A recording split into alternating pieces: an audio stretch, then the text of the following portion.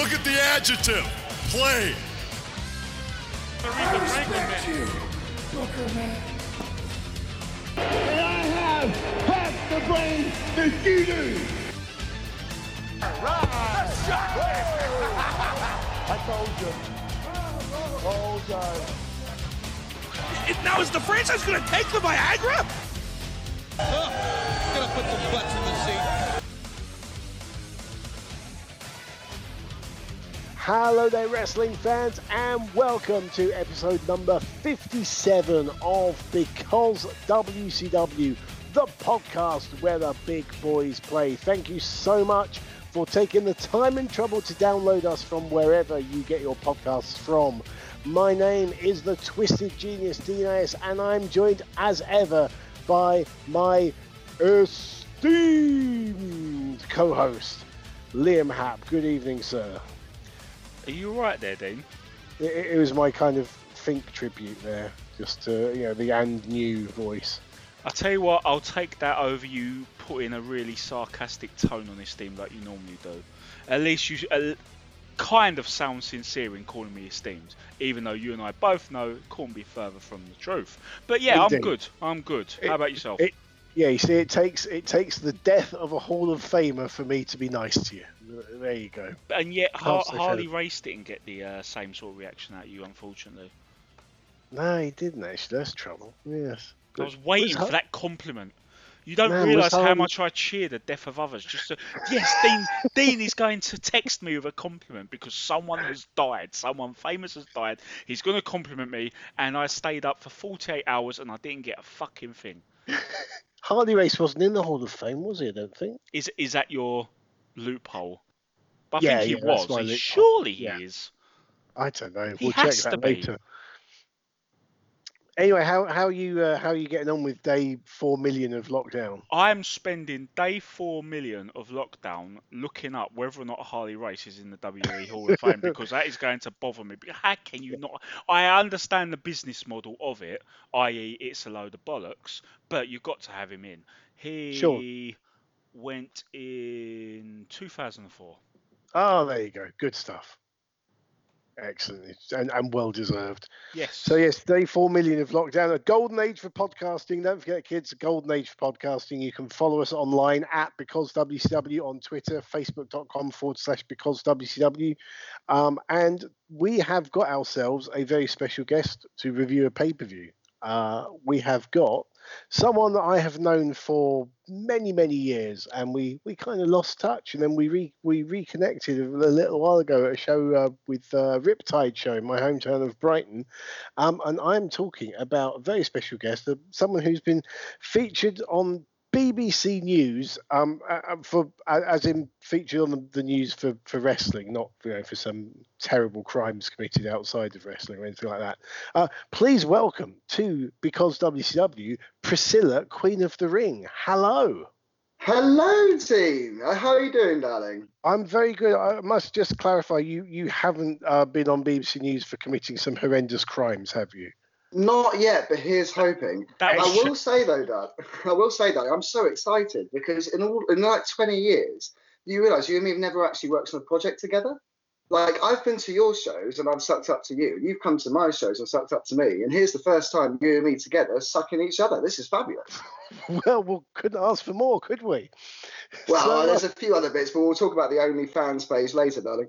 Indeed. So, if people are not familiar with you, Priscilla, give us a bit of background about yourself, how you got into wrestling, and how the Priscilla character came about. Well, yeah, I mean, for anybody who doesn't know me, if you're getting a bit of an idea, then yes, I am a cross between Pat Patterson and Goldust. You're basically looking at the best drag queen wrestler in the world, darling. I bring you Billy and Chuck realness every single time I step out. Darren Young's favourite wrestler, the hashtag Catchers Catch Can comedy queen. But yeah, wear dresses, kiss boys, and have a good time. And wrestling isn't always known as the most what should we say, the most accepting or the most liberal of audiences, depending on where you go around the country. What reception does your character receive, would you say? And how has that changed over time? Yeah, I mean, it's taken a long time to get to where it is. There's obviously a lot of cis wrestlers out there who stick to the script, and it's all pretty expected. And I think being a young gay wrestling fan, I felt maybe the characters I saw on TV, a lot of times I went, oh, that's someone who represents me. And then 3 weeks later, they'd be going, oh, but I'm not gay, though. And it made me feel like, oh God, I can't really be honest about that. And I thought that would change when I got a bit older, and I went to wrestling classes. And without trying to point fingers at anybody, there was a very general perception of like, if you were gay, then we would find out and we would kick you out because, we think that's inappropriate. Don't get me wrong. It always comes from a place of trying to protect others. Like, we don't want to hurt our trainees by having gay people here. But then if you're a gay trainee, that's pretty fucking hurtful. So I guess the whole point of what I did was trying to be, without trying to sound too cheesy or too, too in my own horn, I wanted to be that hero that I didn't have when I was younger. And farewell. I mean, I've been doing it 17 years now, which is impressive considering I'm obviously only 21. But at this point, sorry, did I tell a joke? Excuse me, bitch. Sorry, I just swallowed some water the wrong way. Yeah. Yeah, absolutely. Yeah, that's understandable. Fair enough. I do appreciate that. But message me later. I'll teach you about how to improve that gag reflex. No problem. Excellent. Thank you very much. Yeah, you're welcome. But yeah, anybody out there who's listening who wants to have some LGBT in their life, please do feel free to follow me on all social media platforms at Priscilla QOTR. And Liam, that is QOTR as in Queen of the Ring, not as in Couture. It's Priscilla. Thank you. I was just about to make that very error. Thank you for clarifying that. Thank you from the bottom of my heart. And if you haven't seen a Priscilla match, then I'm going to set myself up here by saying that your entrance is tremendous, but the matches are very good as well. But it is hugely entertaining, and as far as I can think, in the world of British wrestling, you are a delightfully unique character. British wrestling. Listen here, bitch. There's not anybody else in the world who brings a different lip sync to every single show with full-on dancers and all of that stuff. I don't want to be sold short here. British wrestling's lucky to have me, but the world can tune into a unique bit of wrestling when you find Priscilla on Queen Priscilla at YouTube. Thank you. Listen up, slapnuts. That's right. This is Jeff Jarrett, the chosen one, and you're listening to Because WCW. Now choke on that. The pay-per-view you have chosen is from the not quite glory years of 2000. You've chosen Spring Stampede 2000, and I think I'm echoing Liam's thoughts, having watched this, when I say, for God's sake, why? Why? Why? Okay. So listen, do you want a real, like, on the cuff, like, proper scoop? This is a proper, like, this has never come out of my mouth before in the public sphere. Are you ready? Okay, yeah, cool. So tell me. If you ask me backstage, what's your favourite wrestling show, Priscilla, I will answer you WrestleMania X7. I will tell you it's Survivor Series 2002. It's going to be Invasion 2001. But genuinely, if I'm being honest, the pay-per-view that I watched the most, and that I have watched so much that my videotape ran out, that when I heard the network was launching, I checked to see if it was available and then agreed for my $9.99. And if you work out the stats, I reckon about £4 of that subscription every month for the last 6 years has been based on me watching Spring Stampede 2000. It's my favourite event ever. And would you like to know why? Go on. Right. So, in the 80s, we had wrestling, okay? We had Ric Flairs, we had Hulk Hogan's, we had Dusty Rhodes, the people who built great matches, 20, 30-minute matches that fans could really get into. And then we built our way up through the 90s, where we had the Steve Austins and the Shawn Michaels and the DDPs and the Goldbergs doing exactly the same, trying to build up a new type of great wrestling to follow. And then if you get to the mid-2000s, it became about the cruiserweights. It became about the John Cenas and the Edges, who were focused on the near falls and building a whole new style of wrestling. And even these days, it's so concentrated on the wrestling style. But that period, that late 99, all the way through 2000 to towards the end of 2001, is the only period in wrestling where all companies that are at the top of their game went, you know what? we are bothered about getting the ratings. So instead of focusing on entertaining themselves, feeding their own egos, instead of wrestlers going, oh, I'm going to be the best wrestler I can be, they became entertainment. They became, we're going to bring in the widest audience we possibly can. Now, Spring Stampede 2000 was at the point where WCW was already dead in the water. Like, you guys covered Uncensored recently, is that right? We did, yeah. Yes. The 2 episodes ago, number 55 with Justin Henry. So that was the pay-per-view before this. Yeah, it was. It was a dreadful show. Start to finish.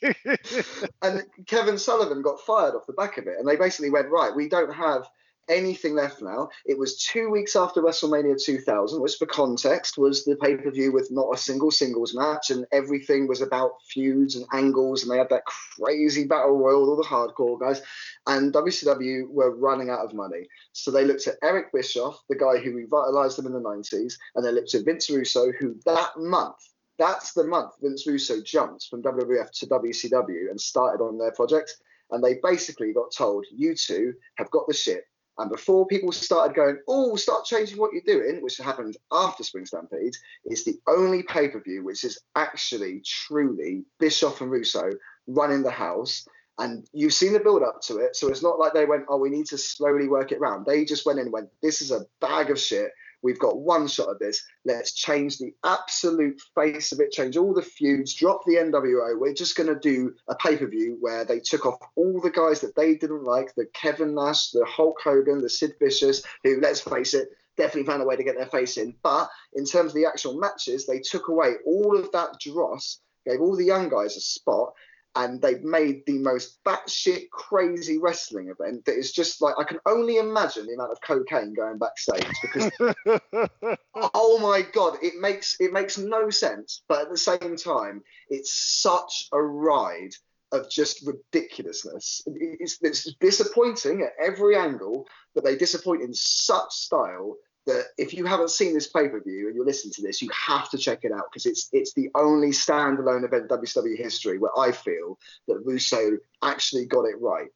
But in all the wrong ways, he got it right at the same time. And it's my favourite event. I love it. Okay, so I was going to throw to Liam just for a bit of a potted history of WCW, but you've done a fantastic job for us there. No, that's absolutely fine. Yeah, I should say, Liam, I did get an application earlier for a job. Dean's doing it's a new co-host, but I'll finish that after this one, Dean. But yeah, this Liam is where we've stripped all the titles. We've got 3 different tournaments all going on at the same time in this one pay-per-view. We've got 14 matches. Yeah, this is where we are in WCW's vaunted history. Yes, indeed, and I wouldn't worry too much about being robbed of the opportunity to provide a potted history, because there's plenty of stuff that Priscilla has not really touched upon there, and I kind of feel a little bit bad that by the time I'm done with this pay-per-view, I may end up eroding your opinion of this a little bit, which I hope I don't, because it sounds like you enjoy it, and it's only fair that one person on this fucking planet enjoys this pay-per-view, but I don't want to ruin it. So give it your best shot, darling, because honestly, the cocaine I got beside me, I'm going to enjoy this show regardless, whatever you say, so you just crack on. I think that's what we've all been missing, is the people in Chicago that night and the people who actually ordered it on pay-per-view were not coked up enough. That was the problem. But first, I'll go into the build of this show, because even though for the first time we are covering a pay-per-view that is the one immediately after the last one we covered, we don't really do that sort of chronological order outside of the Nitro watch-alongs, and that one time we did Starrcade 95 just as the watch-alongs got there. We don't do a lot of chronological order. So even though this is the first time we're doing it for 2 pay-per-views, it just so happens that so fucking much happens in WCW in the span of 4 weeks. So I'm going to try and do this in an abridged way. We had Uncensored 2000. Go back 2 episodes, listen to that. It sucked. It was dreary. It was terrible. That whole first 3 months of 2000, after the Radicals left, that was a notorious lowest point for WCW. They're at a point of desperation. Their move is they are going to bring back the two people who failed before Sullivan failed again, which was Eric Bischoff, who obviously had like the amazing run and turned WCW into a success, but then lost track of things and didn't realise how to keep it going, ran out of steam and was fired in 1999. And then he was replaced by Vince Russo, who in that first run lasted all of 2 months, maybe 3 months. I can't be too harsh. It was actually 3 months before he bottomed out. They're going to bring them back, but this time they're going to bring them both back together. Because as you know, when it comes to say like fixing something around the house, if a hammer doesn't work and a screwdriver doesn't work, the best thing you can do is to sellotape the hammer and the screwdriver together and go at it with that. That will work, guaranteed. You know, it's basic logic. Come on, guys, it's common sense, right? So that's what they've decided to do. In the meantime, we had the Nitro straight after Uncensored. That is still technically a Kevin Sullivan production. And you'll remember when we discussed what was happening with Uncensored, Sid was the champ, but Hogan was still main eventing, was still pooching about. It looked like they was leading Sank, and they did. They had Sid turn on Hogan the day after Uncensored. So that happened in the main event. Load of other matches, of course, none of them particularly noteworthy. You had the Sid turn, and you'll feasibly go into Sid Hogan at Spring Stampede, even though Hogan has been the arse in the whole thing, and Sid is arguably justified in shit-canning Hogan as a friend. But that's another run for another day. The following week, Sid wasn't anywhere to be seen. It was Spring Breakout. Now, during the Spring Breakout Nitro, this was the one before the final ever Nitro in 2001, the penultimate Spring Breakout Nitro. They've run a few matches along the lines of the storylines they're running. For instance, you've got Sting and Vampiro teaming up to face Team Package, etc., etc. But during the show, they're actually quite open, and they're saying that Russo and Bischoff are coming back together. They've got talking heads, guys like Finlay, that coming on saying, yeah, I think they can do a good job of fixing this company. You know, which is a great thing to admit on your TV show, that your company needs fucking fixing. Yes. And then they did a rather unprecedented thing. This is the state they're in. But they decided that they were actually going to pull having a live show on the third week of 4 between Uncensored and Spring Stampede. They ran a highlights Best show. of Nitro, wasn't it? Yeah, I think they actually took the guys into the studio to film the segues between the flashbacks. Otherwise, it is not original content at all, which, as you'll know, with some of these things going about in the news regarding Fox and USA and Vince McMahon and the lockdown and that, TV networks don't like that. They mostly lean on wrestling because it's live content, even if the advertising demographics aren't great. They want the live content. So if you're just going to go, actually, we've put ourselves in a bit of a bind here. We're going to do a highlight show this week. TV execs probably aren't going to be happy about it, even if they're smiling to your face. So they've done that, and that leaves one of the most infamous Nitros in history, which was 6 days before Spring Stampede, and that was when they hit the reset button. This was Russo and Bischoff. And to be honest, the details of that, it deserves its own show, and I'm not even sure it deserves just a watch along. Much like we did a proper show for the first Thunderdine, one these days, maybe with Priscilla, because he's into this era, we're going to have to look back at that Nitro 6 days before this pay-per-view. Liam, you're already blowing my mind, darling, because I've never gone through those before, but I had it in my mind that this was like a whole month of programming. I thought that this particular pay-per-view was where they went crazy, not this was just 1 week in their life. They just started and finished the whole... Wow. See, now on the Vince Russo, Jeremy Beremy time frame, fans of The Good Place will get that reference. In his head, this is definitely a month of for him, this is like a whole month of. He probably felt like he had to drag things out with the amount of stuff he's crammed in here. So yeah, so the main take from that Nitro 6 days before was all titles are vacant, which really doesn't do you any credibility to just do that.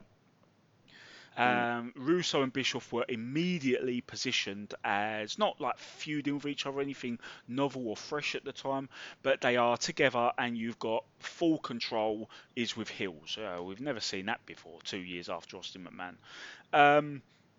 And you've got it's a proper shoot though, isn't it? Because you think about it, they bring Bischoff and Russo in to change everything, and Bischoff and Russo are like, right, we're in charge now. Here are the guys we like. We're going to try and ruin the careers of the people we don't like. It's the most shooty thing that I've seen from that era, and I've seen Bret Hart, Shawn Michaels. There's a certain element to that, and there's a lot I want to say about the storyline itself, which I'll save for after the show, I think, because whenever we've touched upon some 99 shows, a lot of diehard WCW fans will remember that they almost did a similar storyline a year before this, and had they done it then, it might have actually revived this. I don't think they would come anywhere close to shit hot WWE in '99, but it would have stopped them from going down the toilet the way they did, because it was where the interest was. Much like Daniel Bryan versus The Authority worked because people were into it, and that was the thing at the time, compared to so many other rehashes of Austin McMahon. There was a genuine interest because the old guys were hogging it, that you could have had the Saturns, the Benoits, the Ravens, the Booker T's go up against them. A year late this is, but they're going for it anyway, which you could say better late than never. And here we are. We've reset all the titles. We're having tournaments. All of the tournaments are happening on the show, with the exception of the world title situation, where they did sort of brackets on the Nitro, where it was basically a tournament for one half of the final match, with Jeff Jarrett was going to be in the other half, because as we've established from Uncensored 2000 and some of those other dreary pay-per-views, what we need, the solution to the problem, is more Jeff Jarrett world title matches. That was the one thing we would keep from that shower of shit, isn't it, Dean? So they've had a tournament to decide who will challenge Jarrett for the vacant title. It was won by DDP. Then they decided that Jarrett was actually going to qualify anyway by wrestling Kurt Hennig. Swerve, it was just so they could stick it to Kurt Hennig with Sean Stasiak, Mr. Perfect impersonator. And there we are. We've got everything else. We've got I think we've got a semi-finals and final of a tag team tournament. We've got a full quarters semis. We've got an 8-man bracket for the US title. And in typical fashion, all this stuff we're cramming on, all these tournament matches, the cruiserweight match gets a 5-minute multi-man melee. So some things ring true no matter who's booking, no matter what the promotion. Indeed, yes. We've got 14 matches, 3 tournaments. I suppose we should crack on. Otherwise, we'll be here all night. There's so much we to will get be through. here all night. There's too much. So we start off with a soundbite of a Vince Russo promo where he says, and I quote, ladies and gentlemen, "Ric Flair, you are a piece of shit on the bottom of my shoe. I'm going to scrape off that shit and flush your ass down the toilet personally." Oh my God, what an opening line! It's strong, I'll give you that, Priscilla. It's strong. I mean, I kind of sat back. I'm like, whoa, okay, so this is where we are then. Yeah. You did say to me previously. No, please feel free to jump in. You did say to me previously that when I said I was about to watch this, you said you'll love the opening montage. Honestly, mate, bear in mind I've seen the show so many times, but watching it back this week, I'm going to be talking about this. I had to pause it 90 seconds in to warn you how intense the first 90 seconds are. Yeah, carry on. So yeah, so we then see Flair getting beaten up with a baseball bat by Russo, followed by Eric Bischoff wiping out Hogan with a chair, which allowed Billy Kidman to beat him before Hogan hit Kidman's car with a Hummer, the Hummer. So it's all about New Blood v Millionaires Club. Oh, let's wait a second, because you're okay. We've got 40 matches to get through, but we cannot undersell this opening scene, because not only have we had all of that, but we've also seen in the first 90 seconds more than 20 separate clips of Bischoff and Russo on screen versus about 5 clips of actual wrestlers. I've heard somebody refer to a chair shot as being waffled round the head. And to be clear, to waffle someone is not a verb. That's not something you can do. But apparently he waffled him with a chair. Okay. Russo has gone on to announce that he is the Batman, which is not the only time you hear it that night. He goes, "I am the Batman." And then my favourite line was Hulk Hogan, plain as day, full confidence, walking up to a camera going, "Eric Bischoff, I'm going to eat his asshole, before he gets in the Hunter. I missed that What a bit. ride. What a ride. It's intense. Well, you've kind of read my mind, because the next part of my note said it looks like the entire focus of the company is on the non-wrestling writers of the show. And given how many shots of Bischoff and Russo we've had, that kind of backs it up. So, yes, I'm actually it being is. nice. It's nearly twice as many as that, but I'm being nice there. So it's April the 16th, 2000. We're in the United Center in the great wrestling city of Chicago, which is probably the number one wrestling city in the US at this point in time. Those poor fuckers are not going to know what's hit them. Our commentators are Tony Schiavone, joined by Scott Hudson and Mark Madden. Main event, as Liam touched on, sees Jeff Jarrett and DDP face off for the World Heavyweight title. Schiavone also says that Bischoff and Russo, there's the first mention of them, have instructed the referees to be lenient and not throw the matches out too quickly, which basically is the translation for stand by for bullshit. So match number one, it is our first semi-final in the WCW Tag Team Tournament. And it is the Mamalukes against Ric Flair and the Total Package. And it's not often that you see Ric Flair in the opening match of a pay-per-view. But after the Mamalukes enter, Mean Gene is backstage interviewing Team Package. Luger is dressed to wrestle. Flair isn't. Flair cuts one of his maniacal promos and says that Russo has said it's going to be a street fight, so he's dressed to fight. I should note that Ric Flair is therefore the first person in history to turn up to a street fight in a polo shirt, slacks, and loafers. He also says in his book that he literally couldn't be bothered to get dressed by this point. He'd given up on WCW so much that he was like, yeah, I just didn't care. I was just going to wear my clothes for it. It's true. You remember the final Nitro, he wrestled in a T-shirt with his trunks. Yeah. All that. There was a lot of self-esteem issues, I think, as well, where, I mean, there's never been a point, even now in his 70s, there's never been a point where Ric Flair is physically that dreadful, but he felt that he couldn't carry on, and he had to wear a T-shirt over his chest. So, and then there was Hawaiian shirts. I remember. We covered I was going to say there was a time, wasn't there, a match, him and Dusty Rhodes in a tag match, and he was in final Hawaiian pay-per-view. shirt. Agreed. Yeah. There you go. So, Luger is 41 at this point, but he still looks in absolutely unbelievable shape. And by unbelievable, you know what I mean. Incidentally, before the first match of the pay-per-views even started, Vince Russo's name has been mentioned 6 times. But before the match begins, Russo himself appears on the ramp after getting his own entrance music, of course. And Russo says it's Flair and Luger versus 2 rookies, and that's not fair. That's 2 rookies who were recently tag team champions. Way to put over your own product. So, talking of recent tag team champions, here come the Harris brothers, and it's 4-on-2 against Flair and Luger. Eventually, we get to a 1-on-1 situation in the ring. It doesn't last for long. Flair tags in Luger, but the New Blood team distract the ref so he doesn't see it, and they continue working over Flair. Disco Inferno is then led off by 2 unidentified burly men, and that's never mentioned again. I feel exhausted at this point just from watching it. We've still got another 13 matches to go. The fight breaks down into the ringside area. Luger clamps on the torture rack, and he makes Johnny the Bull submit to give Team Package the win in an action-packed and incident-packed 6 minutes and 11 seconds. So, Priscilla, what do you make of this one?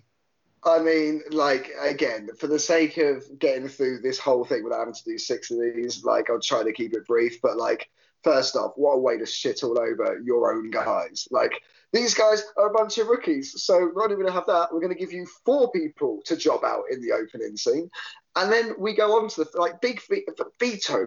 Apart from the fact that he wore the dress and went round and cost me all my bookings at All-Star by being dreadful when he came over here, that man, he does a reveal. He takes his top off towards the end. And not only does he do it, he does it midway through Luger's hot tag, which is about the only bit that's exciting of the whole match. He takes his top off to reveal an identical top underneath it. What was the point?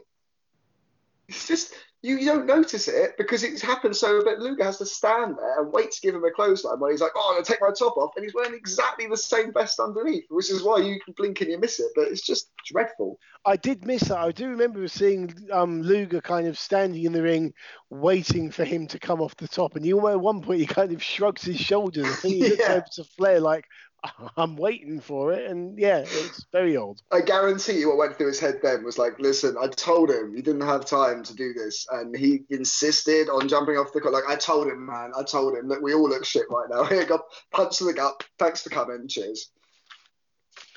Oh, man. Liam? Well, Priscilla, you were talking beforehand about how this would be, putting the older veteran wrestlers down to the side a little bit and giving showcases to the younger guys. And how's that working out for you in this opening match? In fairness, like every one of the younger guys gets some stuff in. So the Harris brothers get a couple of double teams in. Vito takes his identical top off, and you also get Stamboli, who gives us a really nice leapfrog to the top, turn around 180 clothesline. It's the first of about 18 diving clotheslines off the top rope of the night, but it was impressive. And as a young fan, I was like, "Cool, fair play." And let's not put it down because let's do put it down. But at the end of the day, it did its job, which was to make Luger and Flair look like absolute bosses who essentially couldn't be beaten. I think that was the point of the match. Either that was just to ruin all of the guys that Russo represents. But either way, they achieved their goal, whichever one of those two it was. Fair enough. Well, we then go back to Mean Gene, who's with the recently deposed ECW World Champion Mike Awesome. Now, it does get referenced a few times, but this was a very interesting point in wrestling history because this was actually, by sheer coincidence, this was around the time of ECW CyberSlam 2000, where I actually went over to Philadelphia for that, and we just happened to be in the middle of all of this. Mike Awesome, whilst the ECW champion, jumped to WCW. I think because either he wasn't working with a contract or he knew that Paul Heyman didn't have any money to sue him if he left. So he actually left with the belt and then managed to return to an ECW house show where Paul Heyman, ever the master negotiator, managed to get him to lose to Taz, former ECW wrestler who had signed with the WWF. So at that moment in time, a WWF wrestler beat a WCW wrestler. And then about a week or so later at CyberSlam, Tommy Dreamer beat Taz for the belt and then got challenged by Just Incredible and dropped the belt to him the same night. So things are rather sensitive at this moment in time regarding Mike Awesome being in WCW.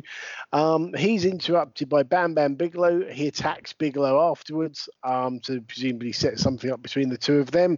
Isn't that great psychology as well? Because Bam Bam isn't part of the tournament. Mike's busy saying how he's going to be in it. Bam Bam comes over, says, "You're a piece of shit," and then leaves. And Mike's like, "You know what? I need extra drama this evening, so I'm going to attack this dude before I enter the first round of the tournament." That is real great, simple storytelling that me as a 14-year-old fan can definitely follow.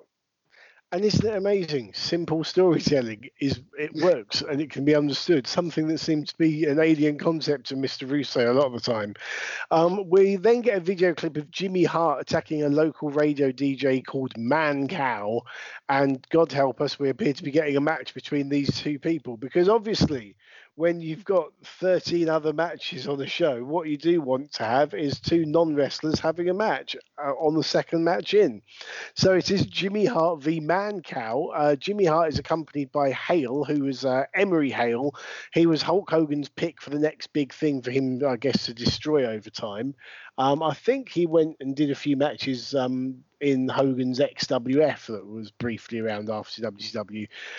He looked massive, looked like a monster, and ended up dead at the age of 36 from kidney failure. I'll leave you to draw your own conclusions. I was going to ask you if you knew what happened to him, and now I'm devastated. Yes, he was dead at the age of 36 from kidney failure. Man Cow is accompanied by a bevy of random women as well as his broadcast partners, one of whom apparently is called Turd. At one point in the commentary, Mark Madden says, "This is utter nonsense," to which Shivani says, "Of course it is." Don't forget, people have paid to watch this. Man Cow is distracted by Hale. Hart low blows him. Hart then climbs to the top rope with a splash and then ends up landing on the referee. Bear in mind, Hart is 57 years old by this point in time. Hale gets in the ring, press slams Man Cow into his broadcast team on the outside and then throws him back in. in. Hart tries to revive the ref to counter pin, but while he's distracted, Mancow completely forgets to sell, makes a miraculous recovery, hits Hart with a chair across the back, and gets the pin in a mercifully short 2 minutes 48 seconds. Kidman then comes down and beats up Hart as a message to Hogan, which is something That was that's coming 2 to play minutes. later on. That was 2 minutes 48 seconds. It's Yep. just, that sounds like a 40-minute main event. Sorry. What was it doing on here? I just didn't understand the purpose of it. I don't know, but you've got to give Jimmy Hart his props. When a month earlier he was coming out without sunglasses on 4 minutes before a run-in spot because he was so worried about breaking them, he actually wore them all the way into the ring this time. You've got to give it to him for that. Mm. And also, I think a lot of people have seen the the Earl Hebner Nick Patrick referee match for the Invasion. We all remember that, right? Oh, yes. Yeah, well, I think in fairness, it could have been exactly that. And one thing I will say to them for this match is that, we saw top rope splash. We saw Mancow get so into it that he picks up a chair that was literally his own size, and to the point that he nearly fell over when he picks up and had to reposition himself to get a new angle where he's like, I've never held one of these before. They're heavy. They put some effort in, even if it was dreadful. Oh, yeah, they tried. They definitely tried. Liam, what did you make anything of this? Do you wish you'd never seen it? I try to skip past this as much as I can. I mean, it's a general thing that has been done more than once. Between these two in particular, I think they had a WCW match 3 times. Generally, it's something they do on a TV show, even in a dark match, because local DJ gets a pot. It's a crowd raiser. You might want to stick it on at the end of the night if the TV taping finishes with a heel beatdown or something. Or there's usually a function for it, but an actual main pay-per-view attraction when you're already stretching it with 13 other matches is so and one thing I do want to know about this is you'll notice the post-match attack on a manager by Kidman. Mm-hmm. This starts a trend you'll see not just on this pay-per-view but Slamboree, but everything with that Russo hallmark, that even if he's got a shed load of matches, even if they all run 2, 3, 4, 5 minutes each, has to make that there has to be something happening after the match. And you always have post-match shenanigans on a couple of matches per show. But this is a general thing. There's almost always an afters.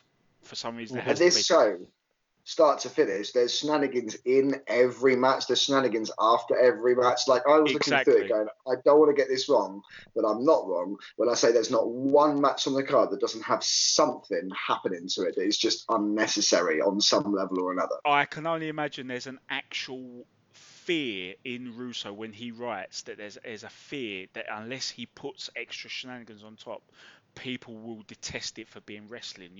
The people tuning in for wrestling will detest it for being wrestling. That's a good point. When looking at those events, you do get a real sense that he's like, no, none of that quality stuff. We're for ratings. And he's, as you say, he's terrified someone's going to switch on and switch off. So he's always giving you something to make you go, oh my God, right, where was that key that I had? Let's get on with it, wrestling. And if you look at the successful TV shows on Netflix and things like that at the moment, none of them follow Russo's philosophy. There are a lot of quality shows that reward patience and tell stories, and they're the ones making that massive company millions, billions of dollars, whereas WCW is dead. Hey, every episode of Tiger King was a gift. It got better with each episode. Oh, I'm on episode 3. Oh my God, can we do a separate podcast on that? Because it's blowing my mind. I actually thought that Joe Exotic was a face in the last one I watched. So I know that's changed. It's a thrill. It could happen. Hi, cool cats and kittens. Welcome to Because Tiger King. I mean, who knows? It's an offshoot. It's I think it's a Jim Cornette saying, which is appropriate given how much he hates Vince Russo with a passion. But Jim Cornette, I believe, said wrestling fans wrestling fans go to wrestling shows to watch wrestlers wrestle. And there's a really good bit I've just read in the I've nearly finished the Guy Evans' Nitro book, but there was a guy who worked for Turner who was commissioned to do a survey of wrestling fans as to basically what they liked, what they didn't like, and basically the survey came back strongly saying that wrestling fans wanted to watch wrestling matches, and what they were turned off by was the soap opera element of all the non-wrestling characters in it, which obviously flew in the face of the Russo and Bischoff philosophy here. So the report was sort of very quickly ignored, and the bloke moved to a different division of Turner. Well, I will say, though, that I have a bit of philosophy myself in my own shows, which is essentially, I know that a lot of our fans have partners who aren't into wrestling, and I know that it can sometimes take you years at a time to persuade them to come along to a show. And if all you're producing at the other end of it is pure wrestling, then those people, they're not interested in the first place. Like Total Divas brought in such a huge audience for WWE, half of whom didn't even realise they were watching a wrestling show. So I think it is important to give them hooks. But if the entire show, in the entire Spring Stampede 2000 is just a series of hooks for non-wrestling fans, then there's literally nothing there for you if you actually want to see a lockup. Yeah, I think you want to get something in between. I think the best analogy I've seen is from Brian Dixon, who's been running All-Star Promotions since the mid-'80s, so he knows what he's doing, and he basically equates it to a buffet. So if you don't like one thing, you'll like another, and there'll be out of maybe 5-6 matches, there might be 2 or 3 that are right up your street, maybe one that isn't your thing, and a few others that are quite good. But there's something for everyone.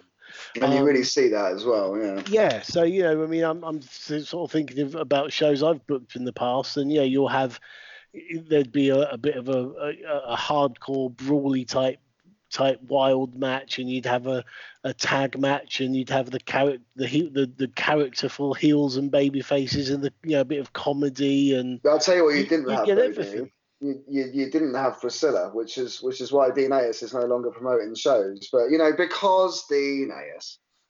Well, we didn't have Priscilla. I think we may have had you in a previous incarnation, but we won't go there. That's a previous life. Yeah, who cares about, you know what, I was 100 pounds soaking wet and I thought I was Austin Aries. Little did I realise I was actually, I'm not going to say that, that was going to take us to a dark place with the snowflake. We'll just skip on over that. Let's move on to match number 3 then. So this is the United States title tournament. It is beginning. It's the Wall v Scott Steiner. And Scott Steiner, well, I don't know if this is a WWE Network edit or if this is what actually happened, but Steiner comes out to his completely inappropriate for his new character Slam Jam entrance music. Steiner isn't intimidated by the Wall's reputation, and we saw in the last pay-per-view how dominant he'd been and how he'd been destroying everyone left, right, and centre. However, he is now facing an opponent of a higher calibre. Steiner hits a huge suplex, and he's manhandling his larger opponent, but then Wall hits a low blow right in front of the referee, who, as instructed, doesn't disqualify him, but to me, it just feels weird. It feels wrong just seeing the referee stand there and watch a low blow and do nothing. But I guess that's what they mandated. The match spills to the outside. Wall gets a table out. They both try and put each other through it, but then Steiner gouges Wall's eyes, and blinded, the Wall puts the referee through a table, because obviously a ref and Scott Steiner feel exactly the same to an unsighted man. Another referee comes down, rings the bell for DQ, presumably to protect Wall, in 3 minutes 53. So, Priscilla, what did you make of this one? Oh, I had a couple of points, but the real battle in there that really got me, the true battle of that match, was Scott Steiner versus the table.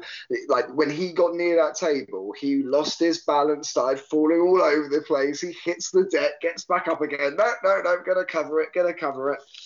Like, what I like about this is that it puts it in place for, like, the Wall is doing a series of table spots over those pay-per-views. Like, he's built up to every show, he's been doing stuff for tables, and although this isn't the payoff this night, it leads to that glorious best of 5 tables match between him and Shane Douglas. Have you guys covered that yet?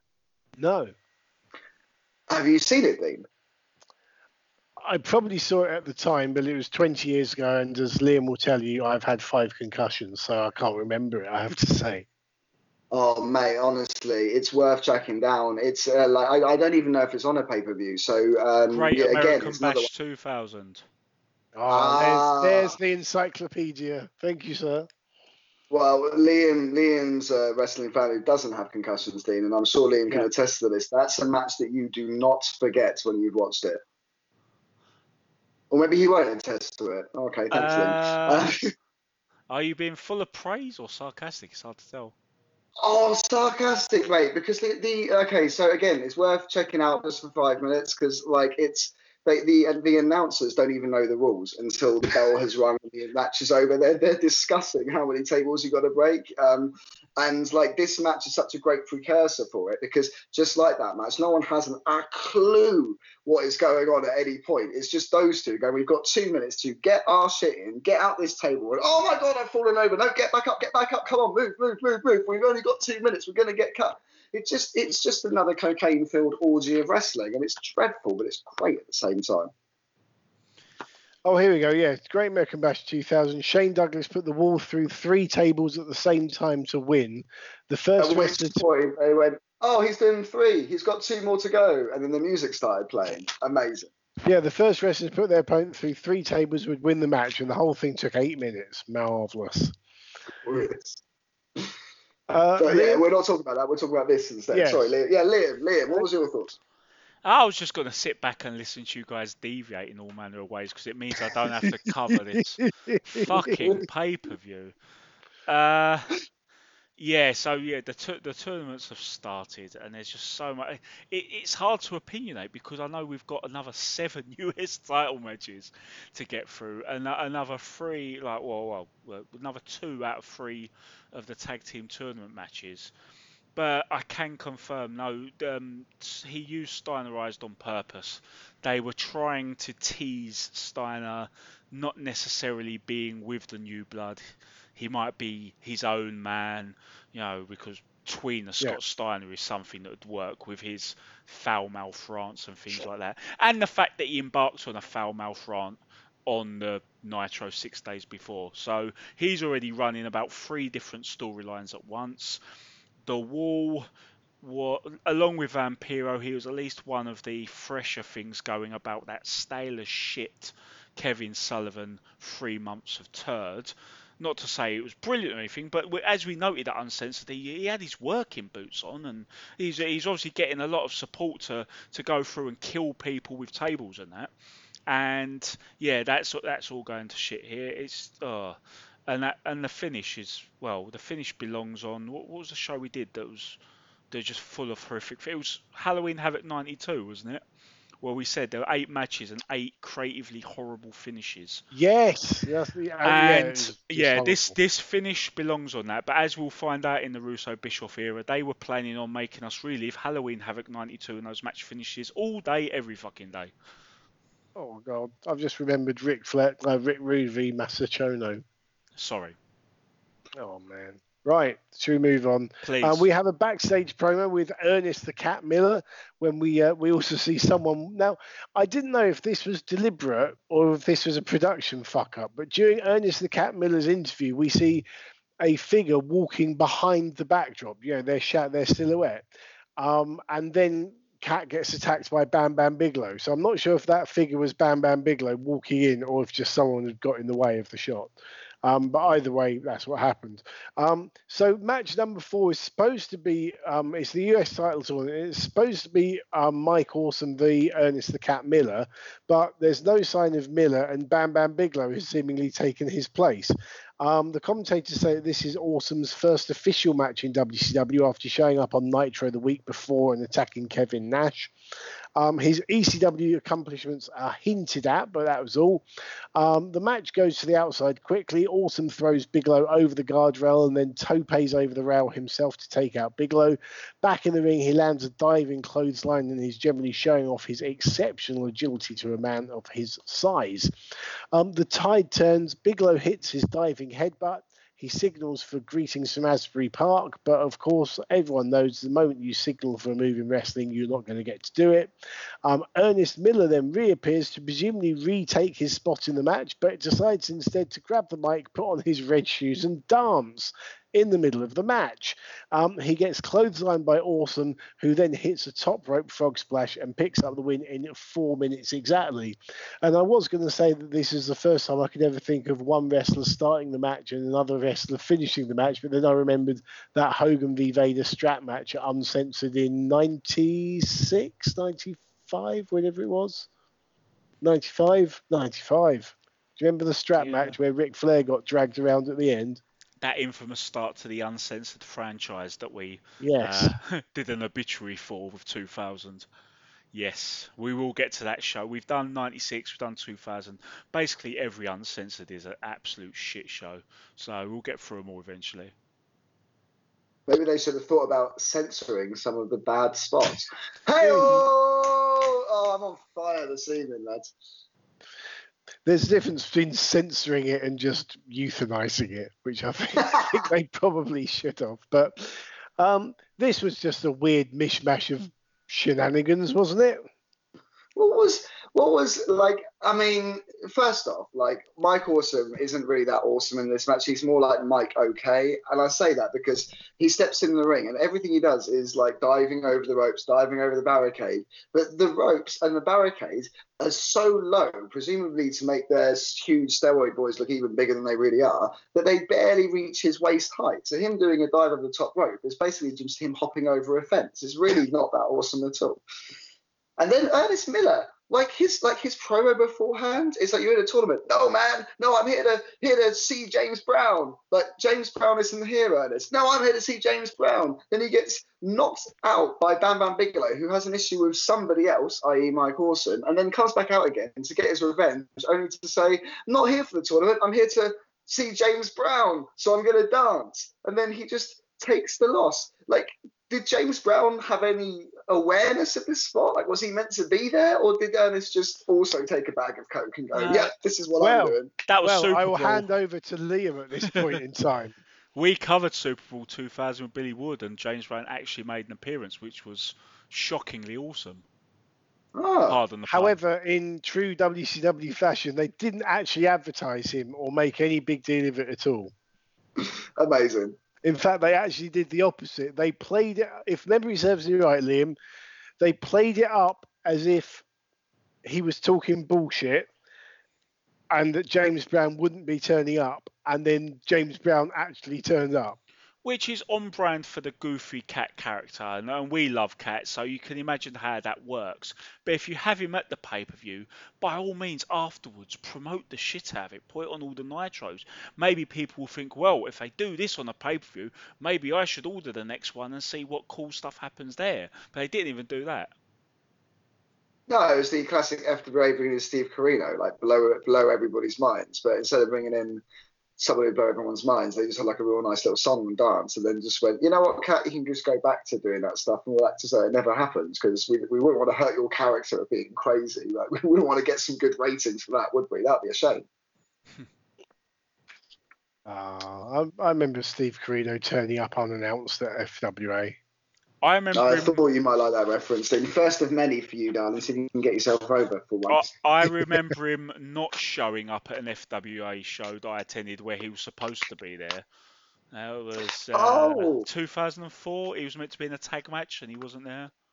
Carpe Diem, I believe I was there in the room. Was that Brent Town Hall or Wembley Town Hall? Brent Town Hall, yeah. Yeah. That was actually, funny enough, in classic Russo style, we ended up with a tag team match that involved RJ Singh, who at the time had a long feud with Alex Shane at the FWA Academy. But no one thought to mention their year-long feud with the Academy whatsoever, despite it being part of the same company. And we just had this long, drawn-out promo by Alex. Hey, Alex, hope you're listening. Give me a booking.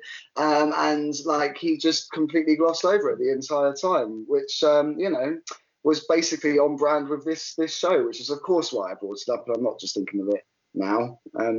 This match is also the second example of many top rope clotheslines, which was the move of the night, I believe, at Spring Stampede 2000. I think they had a meeting and said, none of these matches must have top rope clotheslines, lads. And Awesome was happy to take that ball and roll with it. Yeah, this seems to happen on pay-per-views, wasn't it? Starcade '91 that we reviewed with Sam Berry Gardner. That loads of the matches finished with top rope crossbody blocks. May well have been. I'm pretty sure it was. Yeah. Yes, but anyway, anything you want to add to this match, or should we move on quickly again, Liam? How on earth can I add anything to that? Okay, sorry, Liam, mate. It's me and Dean don't do this often. We're getting excited, or I know I am anyway. But enough about what's going on in my trousers, and let's carry on with the next spot. So we then go to a backstage skit, because there's a backstage skit after every fucking match, even though we've got 14 matches tonight, with Bischoff and Russo, because it's been 10 minutes since anyone mentioned their names, followed by an interview with the team of Shane Douglas and Buff Bagwell. And it was at this point that I realised that they were teaming, and I realised that I had absolutely no memory of this team even existing. They're new blood, but Shane Douglas is 35. Bagwell is a mere spring chicken at 30. So this is match number 5. It is now the WCW Tag Team Tournament. It's Harlem Heat 2000 v Shane Douglas and Buff Bagwell.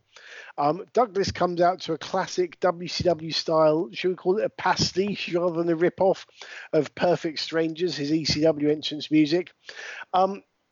My entire notes say this is an entirely nondescript tag match, which ends in 2 minutes 41 with Douglas pinning Stevie Ray.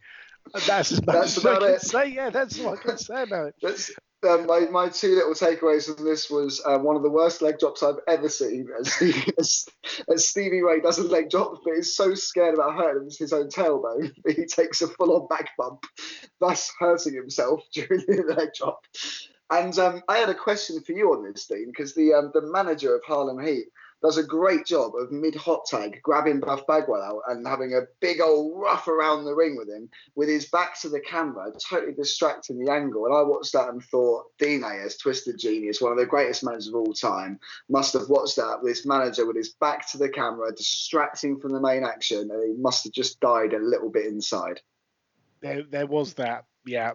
There was that. I mean, that is, yeah, as you say, everything that a manager shouldn't do. Manager should face the hard cam. The manager shouldn't be distracting from the action. They should be enhancing things and bringing the crowd along if the crowd need bringing along, which obviously they don't, because this match only goes 2.5 minutes. So yeah, and the crowd obviously have a load of cocaine on themselves as well, because how else could you get through an event like this? You would think that, or the concession stand is doing very well on hot dogs and popcorn or something, because anything to distract you from the bullshit that's going on in front of you in the ring. Harlem Heat 2000 then argue with each other in the middle of the ring. So our tag team title tournament final will be Douglas and Bagwell v Flair and Luger. Can you add anything to the nondescript tag match description, Mr. Happ? Well, I did appreciate the probably the world's most pathetic Pittsburgh plunge for the finish, where he's had to let go. It's essentially a suplex. Well, they call it a suplex, don't they? They actually say he didn't do the whole move. Yeah, but and I will say as well, that team did a good job of glossing over a lot of botches in that show as a whole. There's a lot of things that go wrong. They just act as though it's absolutely fine. But at that point, that's their moment where they're just like, no, that's a botch. That didn't go well. Maybe it's the finish. It is the finish. Okay, well, Shane Douglas looks shit. That's pretty much what they told us.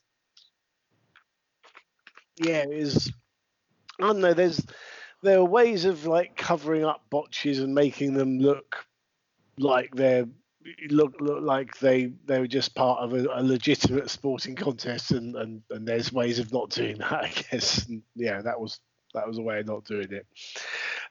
Dear. So we flip flop back from the tag title tournament and we go back to the US title tournament with what looks like it should be a solid match on paper. It's Booker T, or Booker as he called at this point, versus Sting. Booker distanced himself from the New Blood and Bischoff in a pre-match interview because he's also 35, but he's hardly new. Sting is the only member of the Millionaires Club in this tournament. And while this is between, it's between two baby faces, really, isn't it, Liam? This one. It is, and as with Scott Steiner and a few other things, they're trying to play shades of grey while also running a two tribes storyline with where one is trying to take over the company and against the valiant baby faces, or the valiant baby faces called the Millionaires Club. Yeah. So they're running all these things at once, and you wonder why everyone's getting confused. Because I was very confused watching this at times. Watching it in isolation almost, because you would think surely that the storyline should be that the new blood are trying to kind of save wrestling from the Millionaires Club. Therefore, the Millionaires Club would be the heels, and the baby faces that the crowd would get behind would be the new blood. Very much, if we bring it back to the FWA, very much in the spirit of the old school v new school feud, which was tremendous, and had the old school quite rightly cast as the heels, telling the new school that they didn't know what they're talking about, and the new school being the new generation of wrestlers trying to break out. Well, that was how it would have been if it had happened in '99. The storyline was going that way. This time around, I suppose, to finally get it cleared, they've had to massage the egos of the creative control contracts and portray them in a way where they're the heroes in this situation. They wonder why it bombed between the combination of that and the fact that they're running through 12 months of storyline in 2 shows. Classic WCW issue, though, isn't it? Really, it's that whole we would love to be able to do actual storylines, but it's all the people with the egos and the money going, no, sorry. If there was some clear person, it's not gonna work, brother. Some guys can beat Hogan, not this guy, not this guy. I actually quite like this match, though. In terms of a standalone match on the show, I felt like it was match of the night. I loved the spots. What I will say is that if it had been the exact same match drawn over 20 minutes, it would have been glorious. But the fact they stuck it into less than 8, and they're running around, diving into the stuff on the floor, getting in spot. Oh, here's another spot, here's another spot, here's another spot, here's another spot. It's great, but again, it's just wrestling on speed. There's no need for anywhere near that much action in that short space of time. Yeah, well, we've got, the sequence of events. We get Booker wipes Sting out with an axe kick. Sting manages to kick out. Sting nails Booker with a DDT for a 2 count. A Stinger splash follows. A second one's intercepted by Booker with a Harlem sidekick. Booker goes for a vertical suplex. Sting escapes into a Scorpion Death Drop for the pin, and it's 6.5 minutes long. Those two are given 6.5 minutes. I put this as best match of the night so far, but it's faint praise in a way, I suppose. I will say it's very nice, the one singular moment of the whole evening where I actually felt like the commentary team were singing from the same hymn sheet instead of each going on to their own kind of agenda, when all 3 of them just chant Scorpion Death Drop at the exact same time. It was absolute magic for me, especially considering all they do is talk over each other and just totally divert from what each other person is speaking. They just don't care at any point, but at this point they're like, I'm into it. No other point before or after, but yeah, I liked it. And this is one of the few times that we're actually seeing a match without any shenanigans or interference or bullshit finish. It is just a straight up wrestling match. Well, let's hang on a second then, because if you were watching this on any other show, you would be saying, cool, they went into the announcer table, they went into the ring bell, they knocked over the timekeeper, full on smashed into a camera. Mm-hmm. After the match, they did a little storyline bit as well, just like every other match on the card. If it wasn't this show, you'd say that match had loads going on, but because it is this show, pure wrestling. It's crazy. Yeah. No, not pure wrestling, but the finish. It was a clean finish without anyone else interfering or anything like that. Yeah, and it's a welcome break from the rest of the show with that. It's like I feel reset before they just go, back into it again 30 seconds later. Yeah. Liam? I think the way to look at this in a way is that this is one of the few things on this show that when there was talk for over a year of doing a new versus old storyline in WCW, all the false starts and all the rumours and it finally happening, this match is one genuine example of what a lot of fans were really enthusiastic about getting from such a thing. We've been covering the Nitros, and we enjoy when Sting gets paired up with Dean Malenko, or Flair wrestles Bagwell, or Savage and Benoit we had recently, and those things kind of make us interested. So to get a bit of that Worlds Collide is the prospect that we want out of this. And it's just a shame that even though this match is it's fine, it's nice to see them actually have a match on a pay-per-view. You can imagine if the storyline was done properly, you can imagine just how good Sting versus Booker T would be. Dream match, really. I'm sure they teamed together a couple of times as well, and like those two, they were quite rare in being heavyweight guys who wrestled heavyweight matches, but pulled out some amazing offense off the top and dives, and yeah, they just weren't given enough time. They weren't given enough attention. They just weren't given the platform to really shine. But it's still a match worth checking out, I think. Yeah, we covered that tag team, Uncensored 96, where unfortunately they had one of the most boring tag team matches of all time with the Road Warriors. But there were reasons for that outside of their efforts, to be fair. Yes. Okay, so Mean Gene is backstage with Bischoff, Kidman, and Tori Wilson. They're worried that Hogan might show up, and we go straight into match number 7, which is another US title tournament match between Vampiro and Billy Kidman. It is quite bad, Dean. I appreciate you have to choke on it. It's This one gets off to a quick start with a top rope clothesline from Vampiro. Moments later, he lands a long-range sort of border toss style powerbomb on Kidman. Kidman turns the tide, takes control of things. Vampiro signals for the nail in the coffin, which obviously means he won't hit it. Kidman counters with a facebuster. This match, of course, then spills to the outside, because they all do in this show. The camera then cuts to the back. We see a car pull up, and an angry, well, I say angry, it's comedically angry because Hulk Hogan can only ever do one facial expression.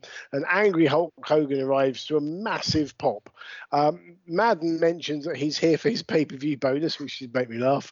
Hogan then comes to ringside, grabs Kidman by the throat, throws him over the top rope, and is basically beating the crap out of him, throws the ring steps at Kidman but misses, and basically isn't selling his bandaged shoulder from the car accident at all. Hogan stands on the steps and choke bombs Kidman onto the commentary table, but the table does not break. Hogan then picks Kidman up and slams him through it, so good recovery there. Hogan then throws a lifeless Kidman back into the ring, where Vampiro immediately covers him for the pinfall in 8 minutes 28. It's given the victory to Vampiro because apparently he didn't interfere in the match himself. So at least we have got ourselves our semi-finals, Steiner v Awesome and Sting v Vampiro. Hogan then grabs the mic, says he's coming after Bischoff. Backstage, we see Russo desert Bischoff as art imitates life. We then see Hogan being edgy by repeatedly calling Bischoff a son of a bitch, looking for Eric, who probably has locked himself in the toilet by now. Hogan then finds himself in his dressing room. He finds Bischoff in his dressing room. He corners Bischoff before a bunch of police officers run in, pointing guns at Hogan, and Hogan actually sells someone pointing a gun at him. I mean, it's just glorious, isn't it? Glorious bullshit. Oh, do you know, and again, like I feel like you and me see different things when we watch this thing, because I watching this pay-per-view back and taking notes as a point of going into this, I was like, oh my God, Hogan is half the reason Priscilla was here. Because I bought this is the first WCW tape I ever bought, and it was maybe the second wrestling pay-per-view I'd seen. There's two main things that really stick out for me, but like the first one is that this show starts with with Hogan going, "I'm gonna eat Eric Bischoff's asshole," and then he comes out and when he attacks Kidman, there's a moment before he throws him through the table where he stood on the steps and he's got a handful of Kidman's hair, face wedged firmly into his crotch, while he looks around very happy with himself. And after Billy is choked away, he then gets back on the microphone to say he's now going to come after Eric's ass. He then goes to the backstage area where Eric is literally going, get away from me, get away from me. And he's like, no, bitch, you're going to be my bitch. And then the police come and handcuff him. He's the sexual harassment Hogan. he's why Priscilla is here. And then on top of that as well, like, so before I'd seen any wrestling pay-per-views, I got into the computer games because I was allowed to play computer games, but watching it was too violent. Fair enough. Thanks, Mum. Probably why I'm so obsessed with it now.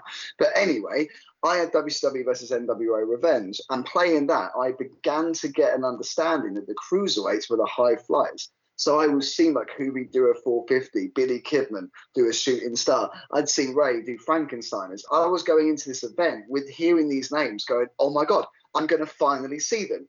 And yet instead what we get is Vampiro and Billy Kidman, who are sold to me as a fan as new, young, high flyers. And all I get in that entire match is a top rope clothesline. And it's like the fifth one of the evening. Like, Kidman does nothing.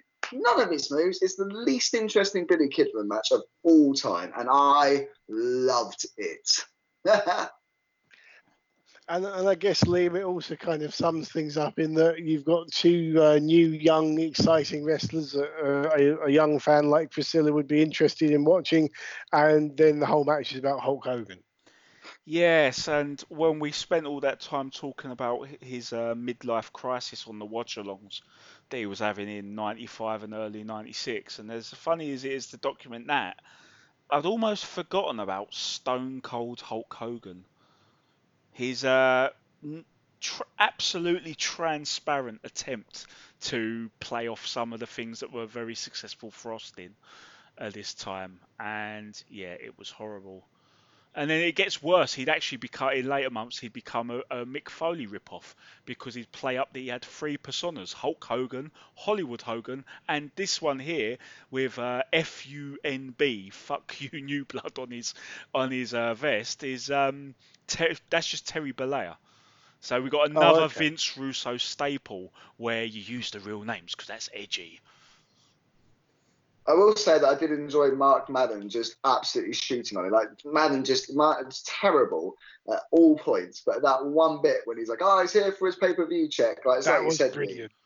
Mate, and as a young fan as well, I was like, well, this Hogan guy seems like a rather unpleasant fella. Like, I changed my opinion when he forced himself on Billy's face, obviously, as a young gay fan. But, like, you know, at that moment, I was like, I don't think I like this guy. See, it's interesting you said it because I never liked Hogan as a fan, and I think that was shaped by JC the Body Ventura's commentary, which was always anti-Hogan as well. See the power of commentators, ladies and gentlemen. We then get a very nice segue because the camera pans out of Hogan's dressing room, and we see Terry Taylor with Terry Funk, and Terry Funk is getting ready for his hardcore match with Norman Smiley. Funk is told by Terry Taylor that Smiley is in catering. Funk walks to catering. Everyone in catering tells Funk where poor Norman is because they point to the bathroom. And it turns out it wasn't Eric Bischoff. It was Norman Smiley who was the one hiding in the toilet because we can hear him screaming. Funk attacks him in the bathroom and the bell rings. And we are now into match number 8 for the vacant WCW Hardcore title, Terry Funk v Norman Smiley. Funk returns to catering, blasting Smiley with a fire extinguisher. He tips the contents of a fridge, which is multiple cans of fizzy drinks or sodas to our American friends, onto him. Smiley then escapes through the serving hatch, which is brilliant, and gets into the kitchen where he attacks Funk with the washing up hose. Funk's getting hit with the bin while he blindly throws burger buns over his head at Smiley. This all actually happened, by the way. I haven't taken something. This actually did happen. Funk then gets thrown headfirst into a bin. We have lots of unprotected shots to the head, including 2 with a laptop, a 2000 laptop that is, which is considerably heavier than the 2020 laptop. Smiley ends up having a ladder removed from under him and is clinging onto the pipes on the ceiling. A chair shot then sees him fall to the floor through a table. I've got to say the amount of steel chairs that have been left lying around the back of the United Centre is terribly careless. They end up coming out into ringside and they get back to the ring. Smiley is now looking confident. He does the big wiggle before, I'm going to use the word, waffling Terry Funk across the back with another chair shot. Dustin Rhodes then runs in, hits Funk with a chair and the pile driver onto the chair before Funk makes a comeback against all the odds, dispatches of Rhodes, and then drops a ladder straight onto Smiley, who's prone at ringside, makes the cover and becomes the new WCW Hardcore Champion in 8 minutes and 2 seconds. Priscilla, what were your thoughts on this one? I mean, I stand corrected because I forgot about this, Glorious. This is 100% the match of the night in my eyes. It's amazing. Like everything you've said there is true, but like you can't sell it enough. That like when bearing in mind 2 weeks earlier we'd had tables, ladders, chairs. So they give you a spot where Norman Smiley is like running away, climbing up a ladder so he can hold on to the ceiling, only for it to be taken away. And then Terry Funk, as in his standard old dodgery, oh, I'm doing hardcore kind of style, calmly pulls a table underneath him while Norman just looks down and screams and then just begins to waffle him with a chair repeatedly until he takes the table bump. Like at no point do they stop for a breath, because Norman is either screaming and running away or Terry is busy no-selling chair shots to the back of his head while he just walks to wherever the next spot is. But like every bit of this match has been thought out. Not only have they done an amazing job of clearing that much of the backstage area, which bearing in mind, Kevin Nash was backstage but wasn't on the card. So you know he was going to be doing jokes going, listen, you can't tell me where to go. Like they managed to keep that many egos out of camera shot. They led it from the Hulk Hogan promo as well, which means even more of the backstage had to be put together for it in order to stop it from actually going to hell. And like every single part of this brawl has been thought out, right from the throwback to the Uncensored pay-per-view where they had a brawl into a toilet and accidentally walked in on someone in one of the stalls. They started off with a throwback to the previous pay-per-view, and they've thought about a journey. And it is literally, to this day, in my opinion, the best hardcore match I've ever seen. It's PG, it's family-friendly, it's silly, ridiculous. The pair of them get themselves busted to hell because Terry's got cuts all over the place. And it's so, everything's clever.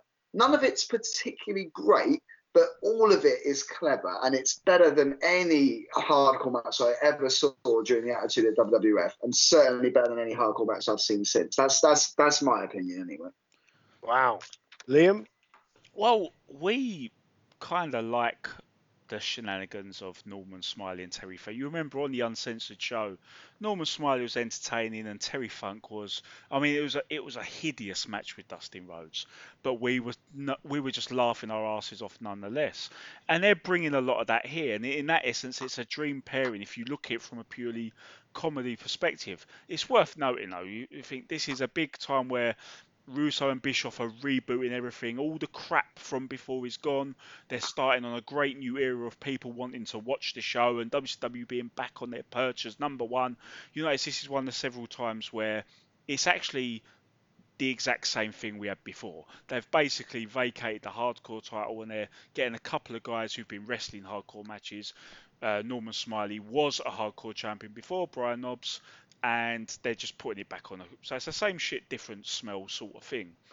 Yeah, but I think we got to be fair though, because the Brian Knobbs style is just whack each other repeatedly with stuff and then just keep on whacking each other. But this was thought out, and I just thought there as well. Dustin Rhodes made an appearance halfway through it as well and did a quick run, and they didn't have because any that feud absolutely can't end.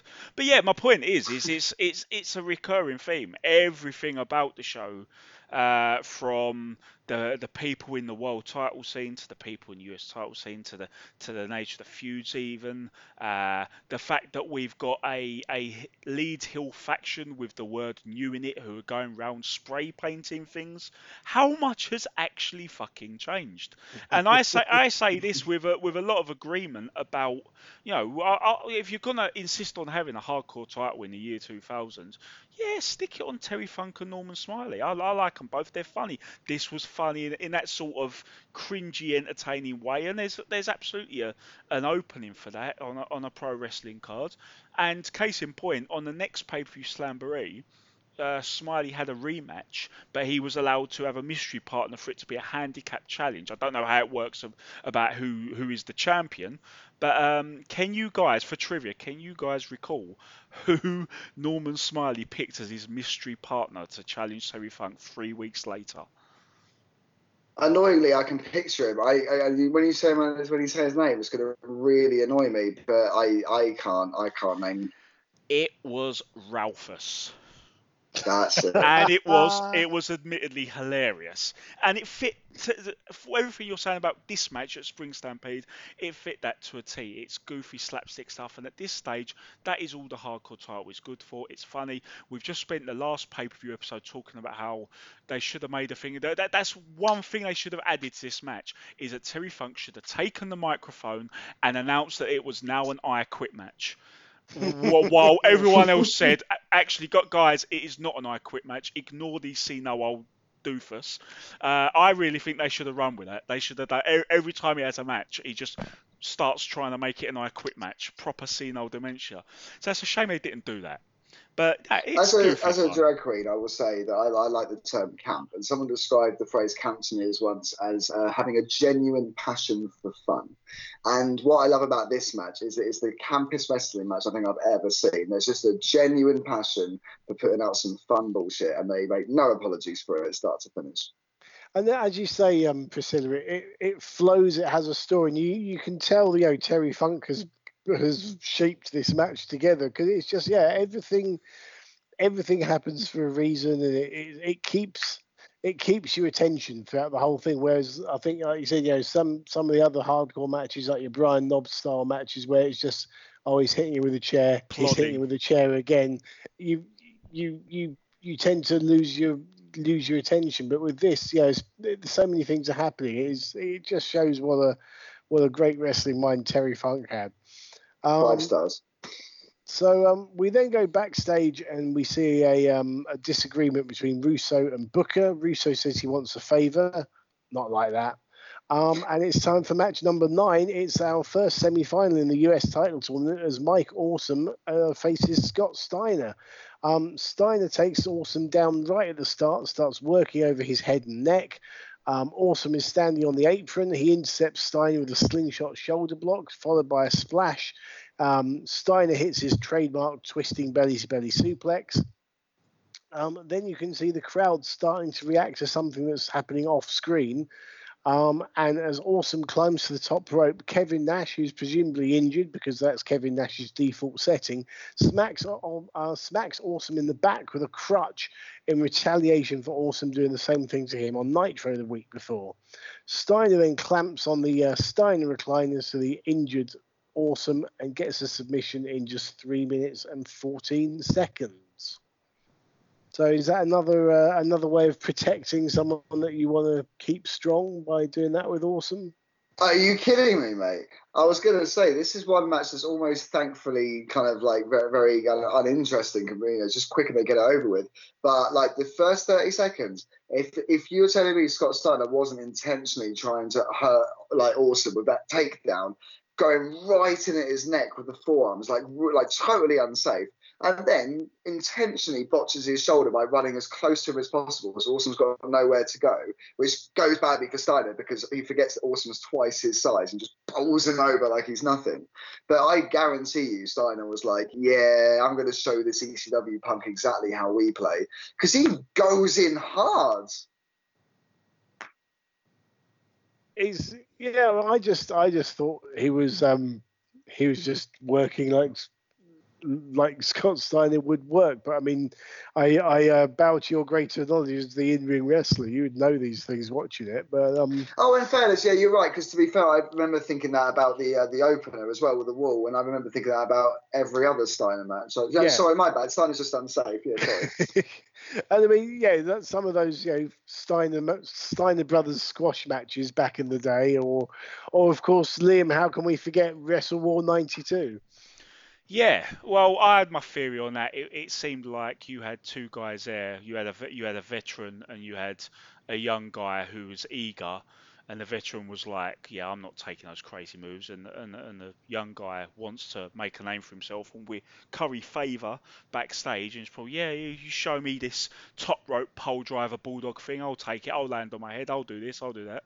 That was my theory on that. As for this, it's funny you use the word protect, because 6 days after he arrives in the company, that is the last thing they've done with Mike Awesome. A man they've gone to such great trouble to bring in. They headhunted him from ECW, went through all that shit to get this man specifically. Now, if you're going to headhunt whether it's in a company or when you're signing a football player or whatever, to go to that trouble, to go to that financial output, there must be something about that person that you can't get from anywhere else, right? Then you work as a manager company. You might have seen some of this. To headhunt, you want someone specific. Yeah. There's no other reason you'd go to that trouble, and they've done this, and they've immediately put him in the tournament where he's looked ordinary in 2 matches. He's lost in the second match. And that's this monster they've brought in. Because one of the things about that Nitro, because it turned a lot of heads, even while WCW was slipping and flailing. People for a little while really thought that this was at least going to liven things back up, this whole Russo Bischoff thing. And one of the things that really did leave an impression was Awesome coming out of nowhere and destroying Kevin Nash. And that was a feud that people would have liked to have seen, and it was a bit refreshing. And straight away, their big threat's gone. And you'll note that there was never a singles match between Nash and Awesome, because what would Nash gain from, even if he was, bound to win, what would he have to gain from it now? Because the value's already gone. Even well, you might Hogan, have hit the nail on the head there, Liam. I think you might have something. You said about how you headhunt, you go after someone who has a skill that nobody else could have. Maybe this skill they saw in Mike Awesome was he was the only person that could make Scott Steiner look good. Well, they tried that again because they had a US title match at Bash of the Beach 2000. It was like a repeat of this. Whereas apparently, by all accounts, it was when Mike Awesome was going to win the title from him. And I have, no first-hand knowledge of this, but by all accounts that have come up since, Scott Steiner did not want to go with that. So they did a thing where he easily got the better of Mike Awesome, but was stripped to the title for refusing to let go of the recliner. So it made him look like shit there. And then 2 months later, he's the 70s guy, Fat Chick Thriller. So draw from that what you like. But they have absolutely destroyed Awesome within 6 days, and it's incredible to see, especially when you go to that. We shouldn't be surprised the company who flies people in and doesn't use them on the show would be that flippant with money, but there you go. Well, that is the story of WCW in many ways, I guess, isn't it? So after this match, backstage, because every match has to go backstage afterwards, we see Vince Russo firing Dustin Rhodes for not stopping Terry Funk from winning the Hardcore title, because as we've established, it's so prestigious in the realms of WCW. They've just got to throw it out there as well that Vince Russo, so desperate to make sure that everybody has the context, has to quite literally on camera say, I invented Goldust. The only reason you're famous is because of me. Because Russo is clearly quite concerned that all the audience watching are not aware how awesome he is based off the quality of the pay-per-view, that he's like, just in case you think this is shit, I also did Goldust. So there's something out there which I contributed towards. I'm amazed he didn't also say about The Undertaker at that stage, to be honest. This whole thing is the mental breakdown of an extremely insecure writer, isn't it? This is what we're watching. It's not a wrestling show. It's an insight into the psyche of him at this point. And I don't at least like what this show we're is seeing. an insight to him and not an insight to the Hogan, the Nash, the Vicious like we normally get. It was quite a nice kind of segue from our normal mental breakdowns, but you're 100% right. Yeah, completely refreshing, sad fucking story. And the thing that I always remember about the Russo era, the original Goldust, was that the original Goldust was a heel and was just not a particularly pleasant character. It was kind of portrayed as this. I think it was portrayed to kind of tap into the homophobia of the world. Yeah, absolutely. Yeah, I was going to say the preconception that like anyone gay would be like some predatory rapist or something. Do you know what I mean? It was the homophobia. And then as Goldust came back, he became, without Russo, obviously, he became a lot more fun and easygoing kind of character. And but then he dropped all of the homosexual references, which again, as someone who like literally clung to that, like when I saw a photo of Goldust, like his action figure at Toys R Us, I was like, oh, this is the wrestler I've been missing. And then I watched him. This is meant to be a gay man, all right, who assaults his opponent sexually. Now, that's partly what I do, because it's partly about going, look, we need to, this is what your perception is, so let's just play up to that to the point you realise it's ridiculous. But where it loses it for me is not so much where he looks angry and bitter all the time, not where he hates people, because trust me, that's half the gay community anyway, if not more than half. But it's the fact that at the end of it, he then kicks the guy square in the nuts.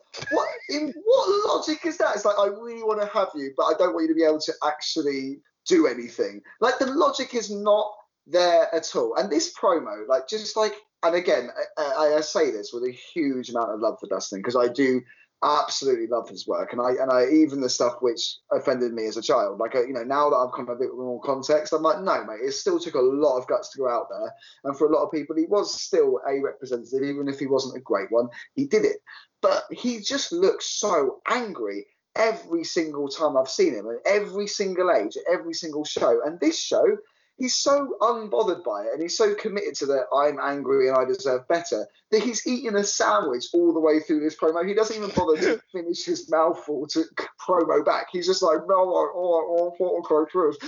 that's his contribution to the entire show. Just good job. He was hungry. I have to say though, from what I remember, that the whole homophobic aspect of Goldust, that was more of a Vince McMahon trademark, I think, more than Vince Russo. Because if you think of even recent examples like Rusev, where you've got this, this physical specimen, natural heel, obviously, but they've decided, no, calling him Bulgarian isn't enough, because in Vince McMahon, WWE's head, Bulgaria isn't a country that exists to most of their fans, so they turn him Russian. They put up pictures of Putin because they really have to go full-blown lowest common denominator sort of thing. And that's always the impression I got out of the Goldust character, was that their psyche was, it started off where he was bizarre and, odd and things like that, and they just amped it up more and more, especially when it got to the Razor Ramon feud. That was the one, and it became Rowdy Roddy Piper because Ramon didn't want anything to do with it. But that always struck me as a man thing. I think the thing that Russo took credit for was well, obviously, if you think about it, the shoot interviews he then did, where he revealed that Marlena was his actual wife. That was always Russo's pride and joy about, wasn't it? Was having shoot interviews. Shoot interview for Goldust, shoot interview for Jarrett, shoot interviews for everyone. So well done, Russo. Let's make it really, really clear. In case you weren't aware, Goldust definitely isn't gay. Again, it was all mind games, and they did another cop out, didn't they? Because you had Billy and Chuck, and they ended up taking the cop out. Don't get me started on that fucking hack of shit. I literally cried and sobbed my eyes out. And so did every single person in that room. The fucking only night they'd actually joined an LGBT audience get booed out of fucking bit. Like, okay, that's a different podcast altogether. Like Priscilla's bitterness. That's a 4-hour thing in itself.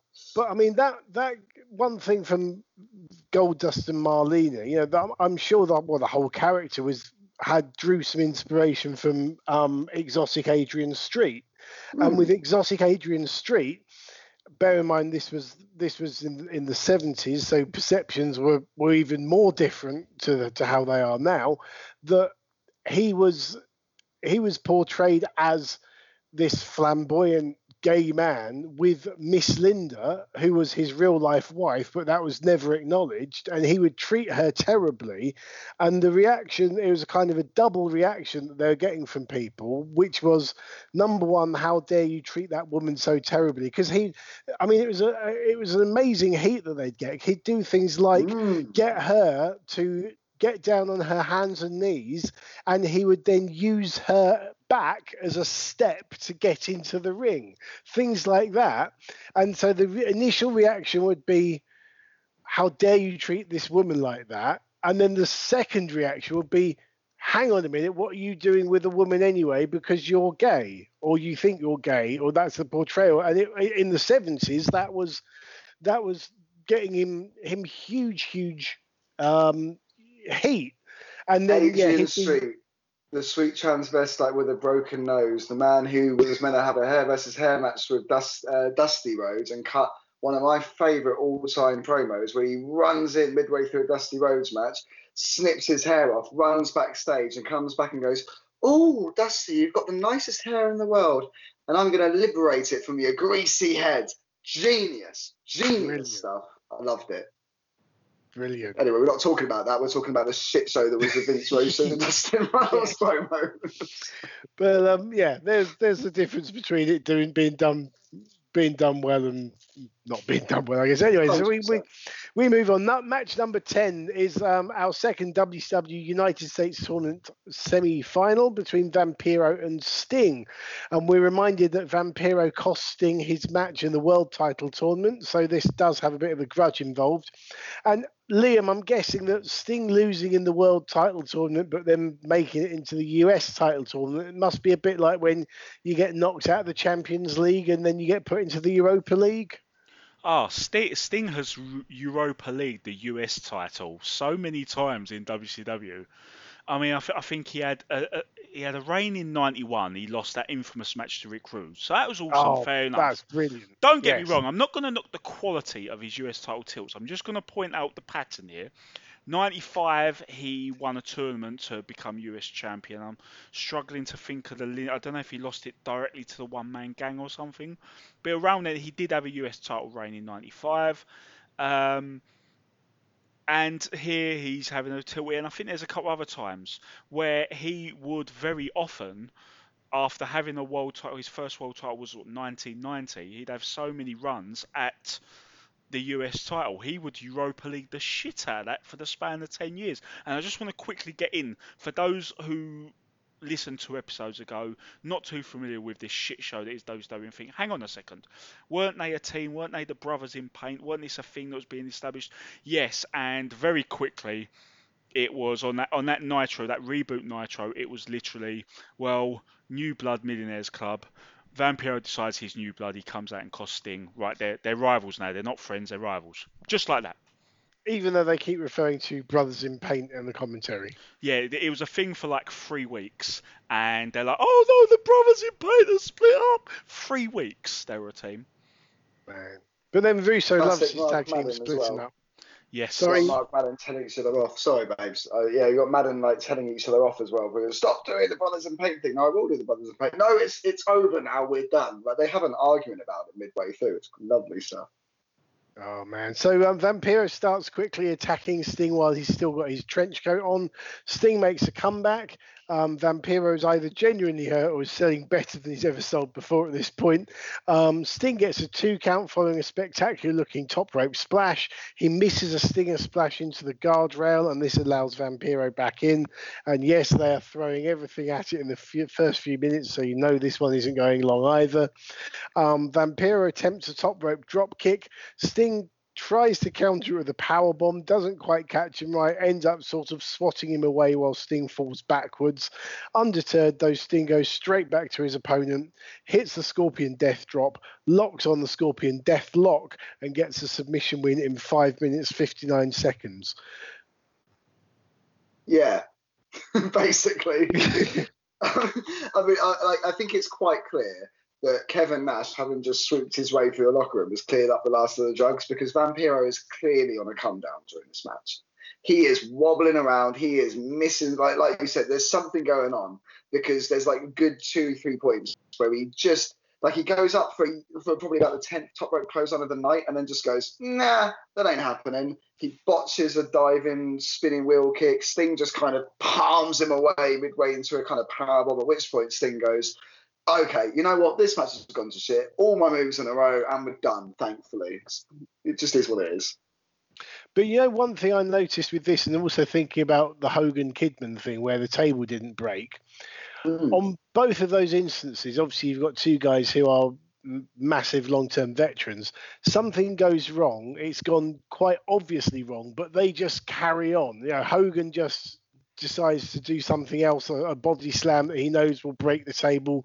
Sting knows that the next spot is to hit the Scorpion Death Drop on his opponent. He just picks him up and does that move, and it's just like, just don't carry on as normal. Don't worry about acknowledging anything that's happening, which is a great analogy for the whole event, really, isn't it? It's gone wrong before you start. Let's just carry on. That's very true. Very true indeed. Liam, what do you make of this one? Oh man, I love me some Sting, but he really made Vampiro look like a bitch in this whole program, didn't he? And it got worse at Slamboree. It was a more emphatic win for Sting. So it makes you wonder what the whole point of this New Blood Millionaires. Already, it's been portrayed kind of how Kevin Sullivan's WCW was. Only now there's elaborate stables. They are under two different roofs, and they're saying, yeah, we're the young guys, we're the veterans. Whereas that was unspoken in the storylines of the Kevin Sullivan era. So nothing's really changed. They're just being more out and out about it. Yeah, we're the up and comers, and we're getting the shit kicked out of us by these 50-year-olds. Yeah. It's shoot WCW as opposed to vaguely subtle WCW. The only thought that's gone into this feud at all is those two guys wear face paint. They better fight, which it is just, lazy booking in my mind. Okay, we shall move on. So Mean Gene is backstage with DDP and Kimberly. DDP says he's aiming to become 3-time WCW World Champion. He also wants us to let Kimberly get revenge on Jarrett because Jarrett smacked her over the head with his guitar previously. We then go back to the ring. We see Shannon Moore and Shane Helms of 3 Count in the ring cutting a promo when Lash LaRue, the artist, and the Crowbar, and Crowbar, not the Crowbar, all attack him. The bell rings, and then Juventud Guerrera and Chris Candido get in the ring, and I guess we've got a match. And this is match number 11. It's a 6-way match for the vacant WCW Cruiserweight title. So it's Shannon Moore, Lash LaRue, the artist, Juventud Guerrera, Chris Candido, and Crowbar. And it's good to see the Cruiserweight titles given such high importance that no one's given any on-screen graphic, no intros, and the participants just randomly show up in the ring. This match has got 2 wrestlers in the ring and the other 4 on the apron awaiting a tag, or at least that's how it's supposed to work. In true WCW form, and going back to something you said previously, Priscilla, no one has said if it's elimination on the first fall that wins it. Given how little importance the Cruiserweights are given, I'd imagine it's first fall to cut their on-screen time. Daphne tries to go for a top rope Hurricane Rana, but she accidentally lands it on Crowbar. We then have the trademark series of dives to the outside by everyone. Shannon Moore just about lands on LaRue. With everyone brawling at ringside, we're left with the artist and Candido in the ring. Artist climbs to the second rope, but then Tammy Sitch, who appears to be wearing... who's wearing what appears to be her underwear and a see-through dressing gown borrowed from a 70s housewife in a Monty Python It was a sketch. different time. It was a different time, Priscilla. Shoves artist off the top into the canvas. She pushes Candido onto the artist for the match-winning pinfall in just 5 minutes, 12 seconds. Candido's the new Cruiserweight champion. All the focus is on Tammy. The artist's valet Paisley then attacks Tammy for the standard catfight spot because it was a different time. So 6 Cruiserweights get 5 minutes. No, not just 6 cruiserweights. Like this match alone is the greatest summary of the whole show because it's not 6 cruiserweights. It's David Flair. It's Shane Helms. It's 15 women, one of whom for some reason is wearing purple pajama like bodysuit. Like, don't get me wrong. Like, I'm all for a latex bodysuit. Like, but I prefer it myself. Don't get me wrong. But like, why you've got that pattern on it, I don't know. But like, it's just. First of all, Lash LaRue deserves an absolute medal for saving like 6 people's lives at various points in that. Like, Shannon Moore runs off, takes this huge back body drop from in the ring to the floor from his tag partner Shane Helms, like, which I get is a cool dive if there's people waiting, but when there's nobody waiting, it's just Shane Helms trying to kill his tag partner, and Lash LaRue catches it out of one eye and goes, "Oh my God," and just dives underneath him. Like, it's an absolute hell of a save of a catch, and Shannon Moore's career would have ended in that instant had he not been there. Lash LaRue does his one night stand move again. Alex, if you're listening, give me a booking. He's the only person who actually executes a nice move the whole evening. We've got Daphne, who I can only imagine is letting us know the kind of sound she makes in the bedroom when she looks at Hoovy and goes, Hoovy. And my personal favourite moment of the whole match is, you know what? That's it. Juventud Guerrera goes up top rope again. remember, first time I've seen a single match in my life that's been named Cruiserweight. Going into it thinking Cruiserweights are crazy. I know Juvi does a 450 splash. We get the line, Juventud, one of the innovators of the high-flying Cruiserweight division. I'm sat there on my edge of my seat, and what we see is a diving clothesline. Yay! It's just so bad, but it's great in every way. Yeah, so first off, Priscilla, Alex Shane is definitely not listening. He's ghosted us long enough for us to know that he's probably not listening. We'll leave Super Brawl 3 open for him for like another couple of years, and then we'll give up on that one. What would you say, Dean? Just another 5-6 years, and then absolutely moving on from Alex Shane doing Super Brawl 3. I do have someone else who has approached us about doing Super Brawl 3, I have to say. We'll give him that last 7 or 8 years to come forward and do Super Brawl 3 of us, and then that is it. We are done with Alex Shane. That's just another 9 or 10 years, and that is it. I've really got to be strict on this one. This is another example of, like with the hardcore match, is that it's ultimately the right decision, to put the belt on Candido. That was where they were headed before the reboot, but then that's the problem. It kind of makes sense from that, but what has actually changed? Always talk about, we're going to start things over. It's the same. It's the Kevin Sullivan show, but you've just got Russo and Bischoff front and center, and an elaborate storyline for the fact that the veterans are having their way with the younger characters at all times. So, I made a joke earlier about the 5 minutes for the Cruiserweights being a constant, and here we are. Oh, man. It was, I just felt so sorry for those guys, basically. But it was wrestled on fast forward for obvious reasons. Okay, we're backstage with Mean Gene and Jeff Jarrett, who states that he has Russo and Bischoff behind him because, as we've already established, the people booking the company are more important than the wrestlers. But it is now time for our 3 tournament finals to crown new champions. Sorry, Dean. Yes. Before we pass on, I wanted to ask both you gents, because maybe it's just me not knowing WCW properly, but what on earth is a slap nut? Because Jarrett seems very confident about this term, and to me, it's always been confusing. So basically, you're as a guy in the industry, I'm guessing you're familiar with the whole thing. Like Dean likes to say a few times, if you take something obscure and repeat it often enough, wrestling fans will embrace it. Yeah, sure. And as far as I know, that's literally it. And I kind of like, he just made up a silly word. They kept saying, made it his own. It's the essence of wrestling catchphrase 101, but it's WCW in its latter years, and it's Jeff Jarrett. So the cool factor washes away. Try, darling.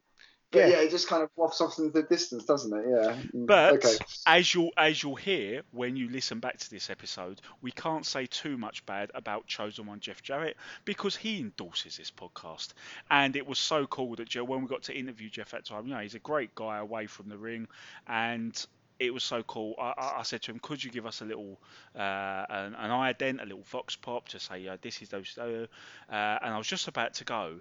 It would be great if you could maybe tap into that Those Two persona to do it. I got 2 words into that thought, and he goes to me, right, I got it. Pause. And he just goes, listen up, slap nuts, goes fully into it, as you hear on every episode. I just thought, he gets it. I've got a lot of respect for Jeff as a wrestler, but he was stand out on this show. Obviously, when we get to the match. Yeah, obviously seeing him in a world title scenario for a constant of 6 to 8 months just didn't wash. But I'm a huge fan of Jeff Jarrett when he isn't like overdone, you could say, I suppose, overexposed. I think I've got a little bit of bitterness towards this particular promo. The only reason is because about 6 months later, I was in the car with my grandparents being a little kid and was repeating lines. And I shouted out, listen up, slap nuts, you old Geritol. And my granddad pulled over, started crying. And my grandma explained to me that Geritol was an insulting thing to call an old person. So in fairness, it's really nothing against him at all. It's just the fact that I put my foot in it massively and they never, ever forgave me for it. So, it's... so you don't forgive Jarrett? Yeah, it's understandable. I remember, I think it was because in WWF, Rock was calling people jabronis and stuff like that, and they need, and they wanted an insulting term to call their own, and Slapnuts was created. That wouldn't surprise me. That wouldn't surprise He was, me. If that was the sole even thinking. even though he was a heel, they tried to merchandise it. It's very weird, but it certainly beats Russo's. You're a piece of shit on the bottom of my shoe.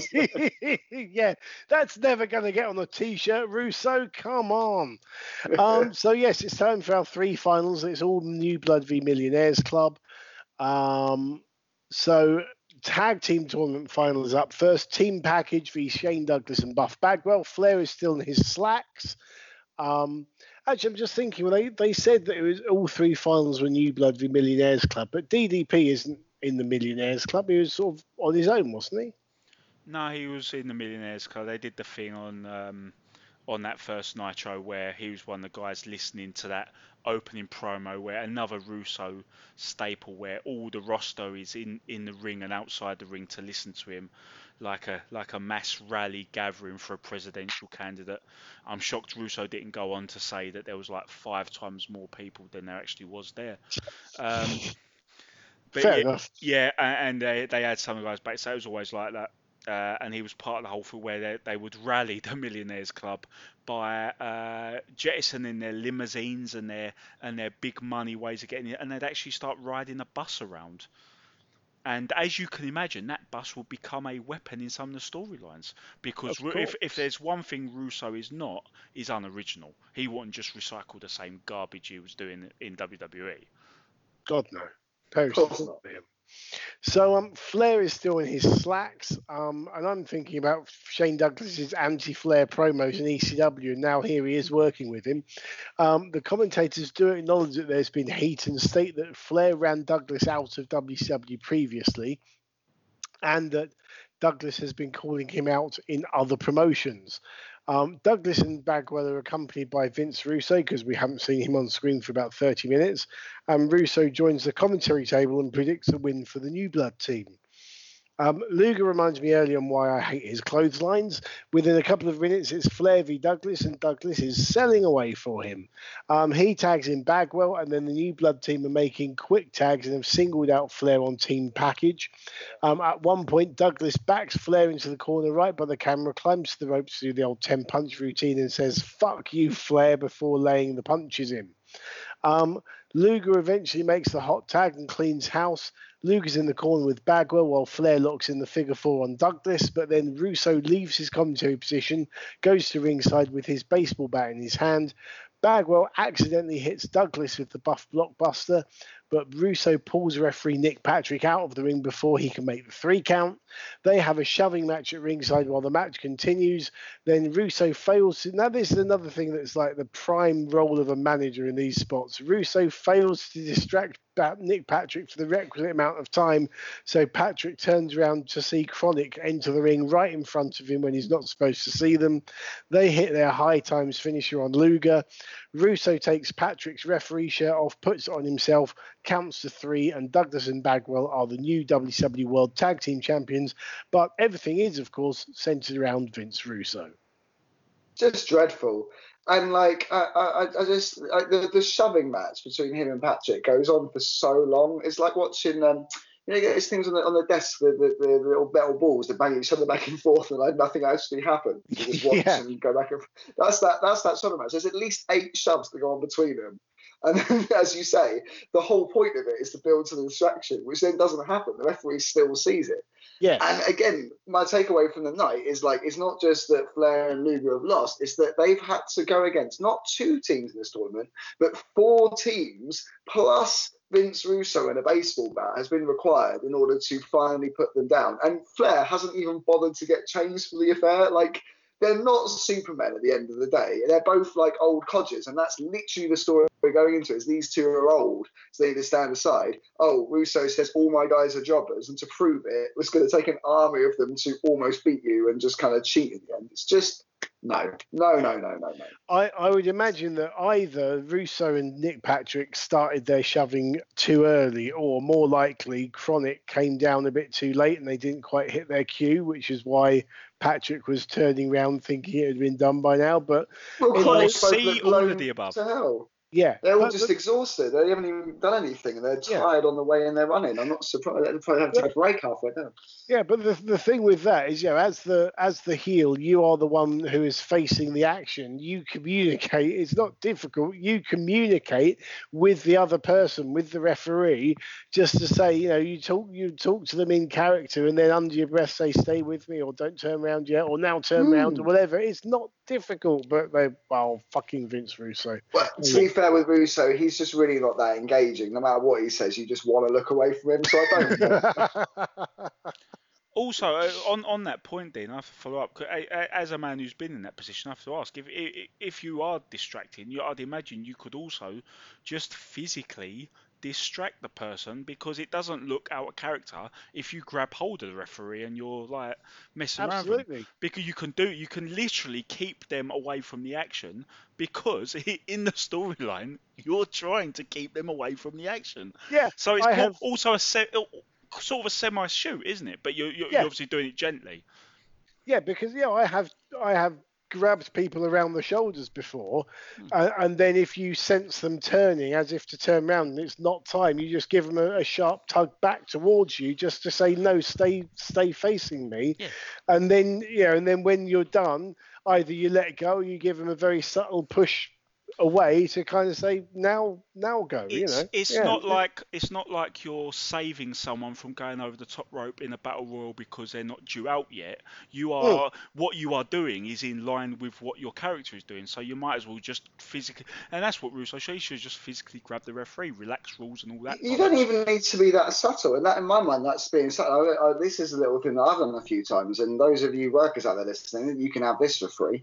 But I will literally go as far as being like, "Listen here, referee, you're meant to be looking at me. I'm the man right now. You keep looking at me, sunshine. I'm going to tell you when you turn around." If you do it with enough conviction, you can literally just say exactly what you mean, especially as a heel. This is the point. You can pretty much stay in line with your character. It's almost shooting. Whereas, like I use the example of the battle royal, if someone's about to fall out the ring and you've got to try to stop them from falling out, but look like you are trying to tip them over. You are actually trying to defy what you're portraying. Whereas with this, you can literally just shoot. That was just a thing I thought I'd ask you guys about. As for this match, it was just a 101 greatest hits collection of all the smoke and mirrors gimmicks that we associate with the Attitude Era. And let's remember, as cool as it was culturally, as far as the actual content, a lot of the Attitude Era was dross, and a lot of it led to drug addictions and things like that. And that's one of the side effects we forget. It was a period of wrestling where Road Dogg was getting singles matches. It was a dark period for wrestling. It was great. It was great for what they were achieving, and this is one of the things that Russo seems to have got crosswise. He seems to think that he was putting together this great thing, whereas his one main contribution was he recognised in the mid-90s that there did need to be an edgy thing, but anyone who watched DCW could have told Vince McMahon that. Russo was the one who happened to have his ear at the time. It's the state of TV in general, though. We all remember that kind of period fondly. We say the MTV era, but let's face it, on the other things on MTV was Sex Etcher and Eurotrash. It just was not a classy time. It was a great time to be alive and an amazing time to watch television. But there's a reason why most of that stuff has been scrubbed from the internet and scrubbed from things like Netflix and Prime. You will not find those shows appearing on any of those channels. Yeah, the hottest show at the time was Jerry Springer. Oh dear. Well, that is Russo 101. Jerry Springer. That's right. What was Jerry Springer? Jerry Springer was worked confrontations. There you are. That's exactly what this is. And I also wanted to point out that the funny thing about this whole bringing up the shoot of Shane Douglas and Ric Flair and their backstory.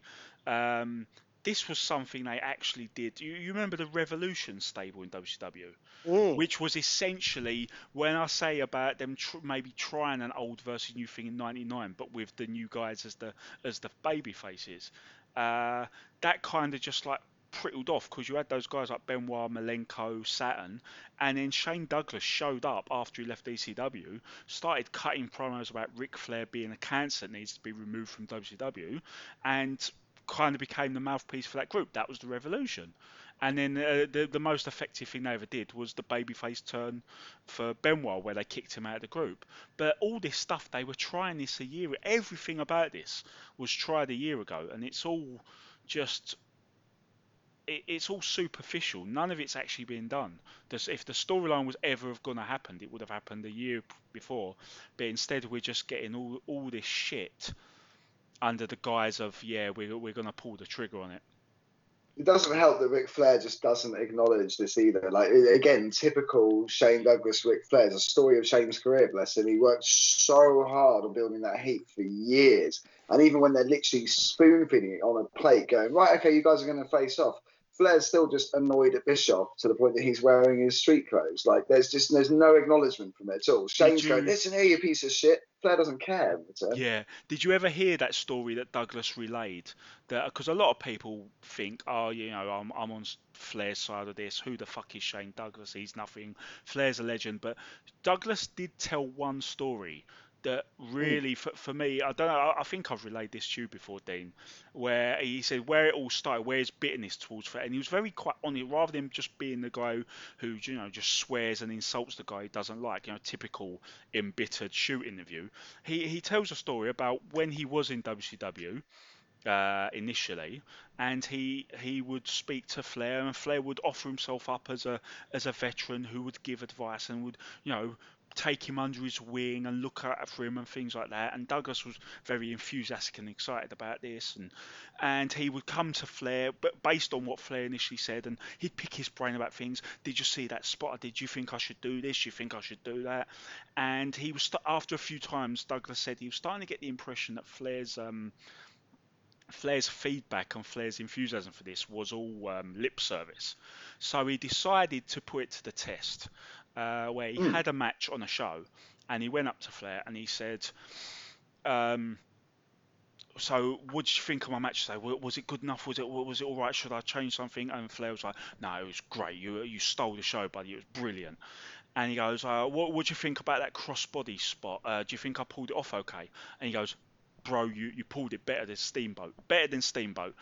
And that really sold it for Shane Douglas, that he was feeding him a load of shit. Mostly because, in Douglas's own words, he didn't actually do any crossbody blocks in that match. He said that to set up the trap. And he got that impression that it was all politics, all lip service, and that in his mind, it painted Flair as a disingenuous person.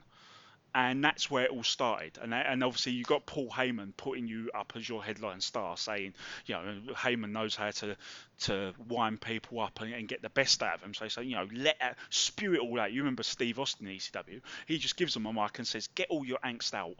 And that's what made ECW great.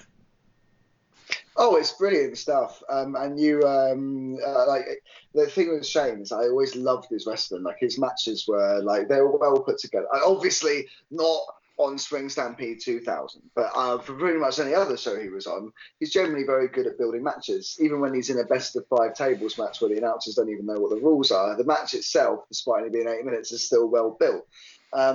But every time he comes up, the thing I always think about is Steve Corino and how he has heat with Shane Douglas. I don't know if you guys know about this. No. So Corino talks about it in one of his podcasts. And hey, Corino, if you're listening, do feel free to send me a little flight so I can get over to your end and go for that steak you promised me 4 years ago.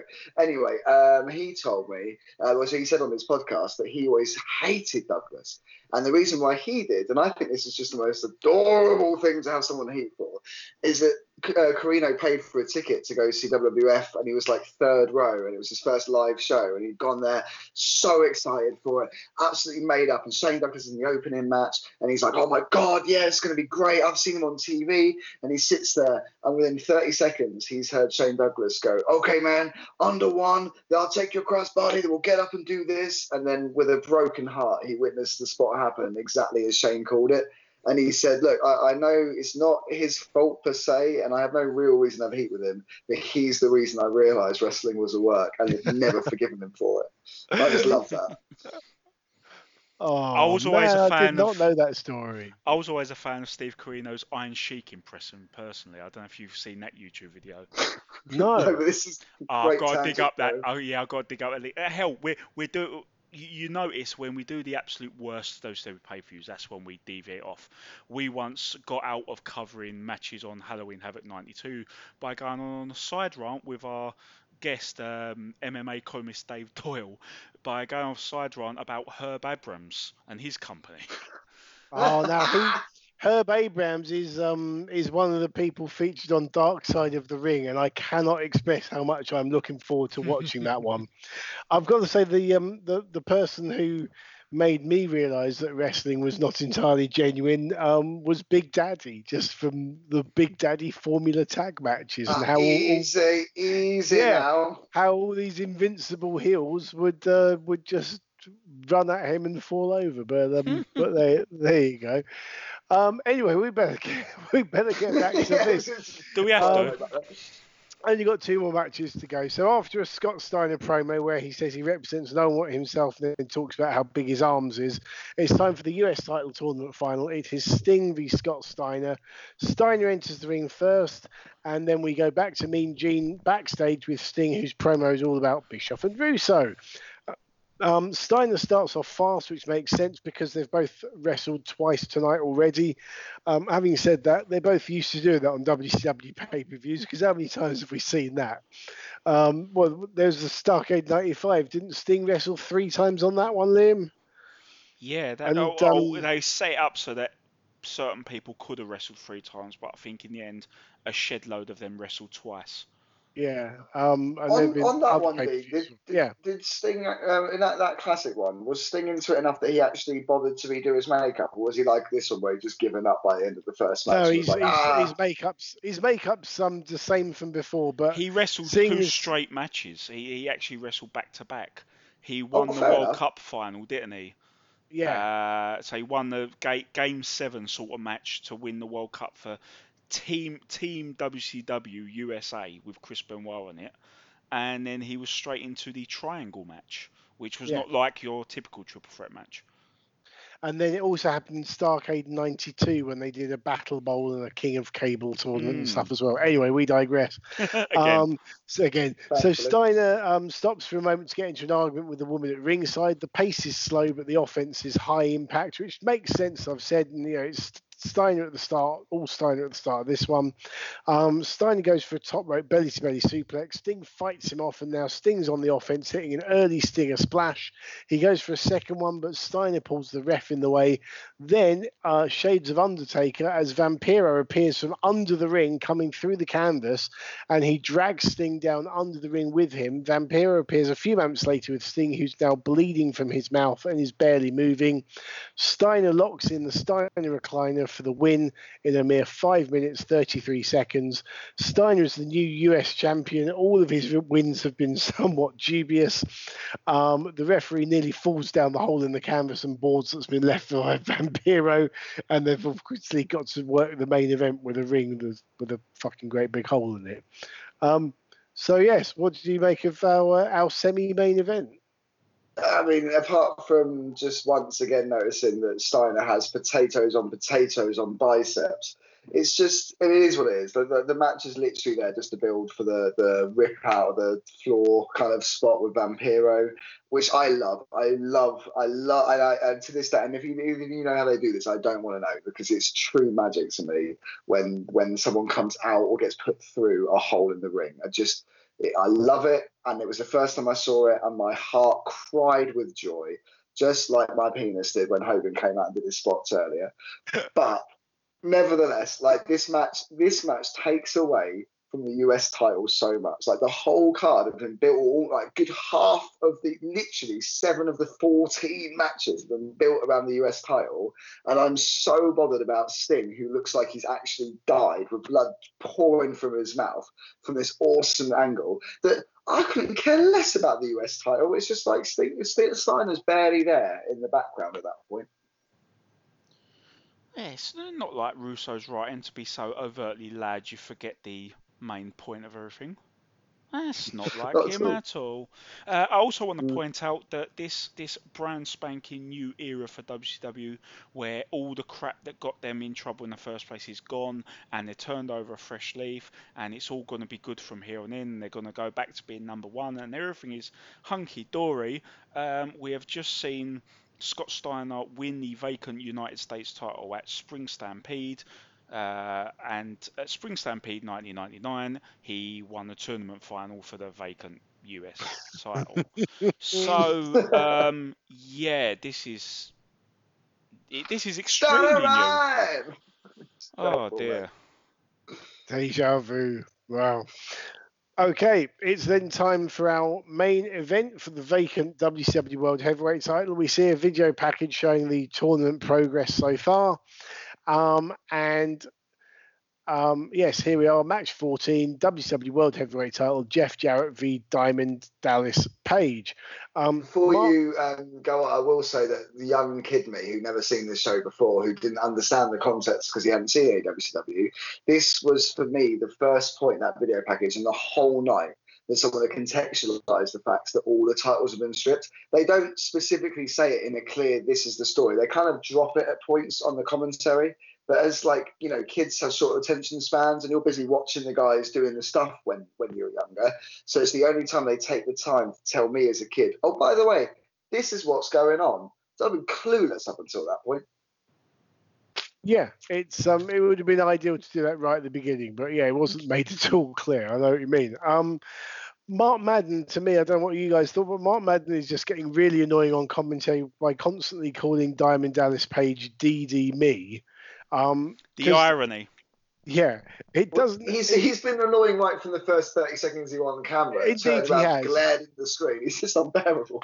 But to me, it doesn't help DDP get over as a babyface because none of the other commentators argue to back up DDP. It just makes, because they're terrified of Madden. Everything he says, they're like, okay. they don't say anything against anything.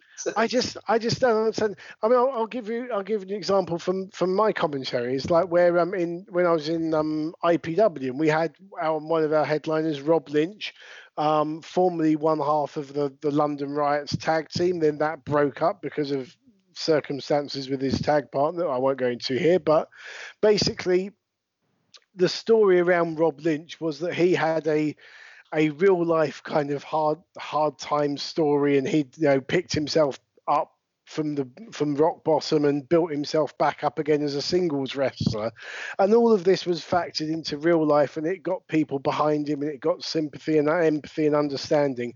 So as the heel commentator, I would be saying, oh god, I can't stand this guy, he's always got this sob story, he's always whining, always crying, all this sort of stuff. But then that relied on Ricky Slatter, who is an excellent and underrated commentator who did the commentary with me as the babyface commentator, to come back and say, what the hell are you talking about? This is what's happened, and just build up Rob Lynch as a sympathetic babyface character.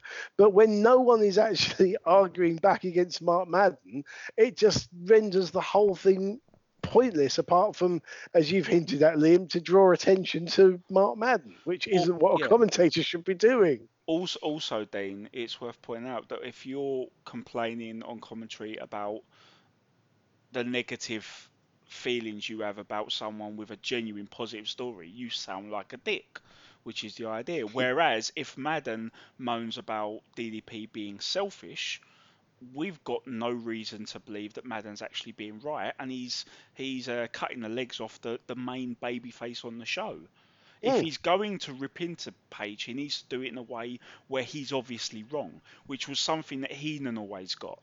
Yes. And we've had a bit of controversy at the moment with Jerry Lawler making like a racially distasteful comment, and a lot of people have tried to defend it by saying, oh, Heenan would say the flying jalapeno, and Jesse would say Chico Santana. And I think the big thing that betrays, yes, you could say it's a different time, but the main thing they did is they did it in a way that they were clearly the arsehole. And as you said, they would always have a Gorilla Monsoon saying, what are you talking about? Why are you being a dick? Yeah, the old Gorilla Monsoon, will you stop, to Bobby Heenan. Classic Making lines. it clear he was being inappropriate. Yeah, absolutely. So it's actually...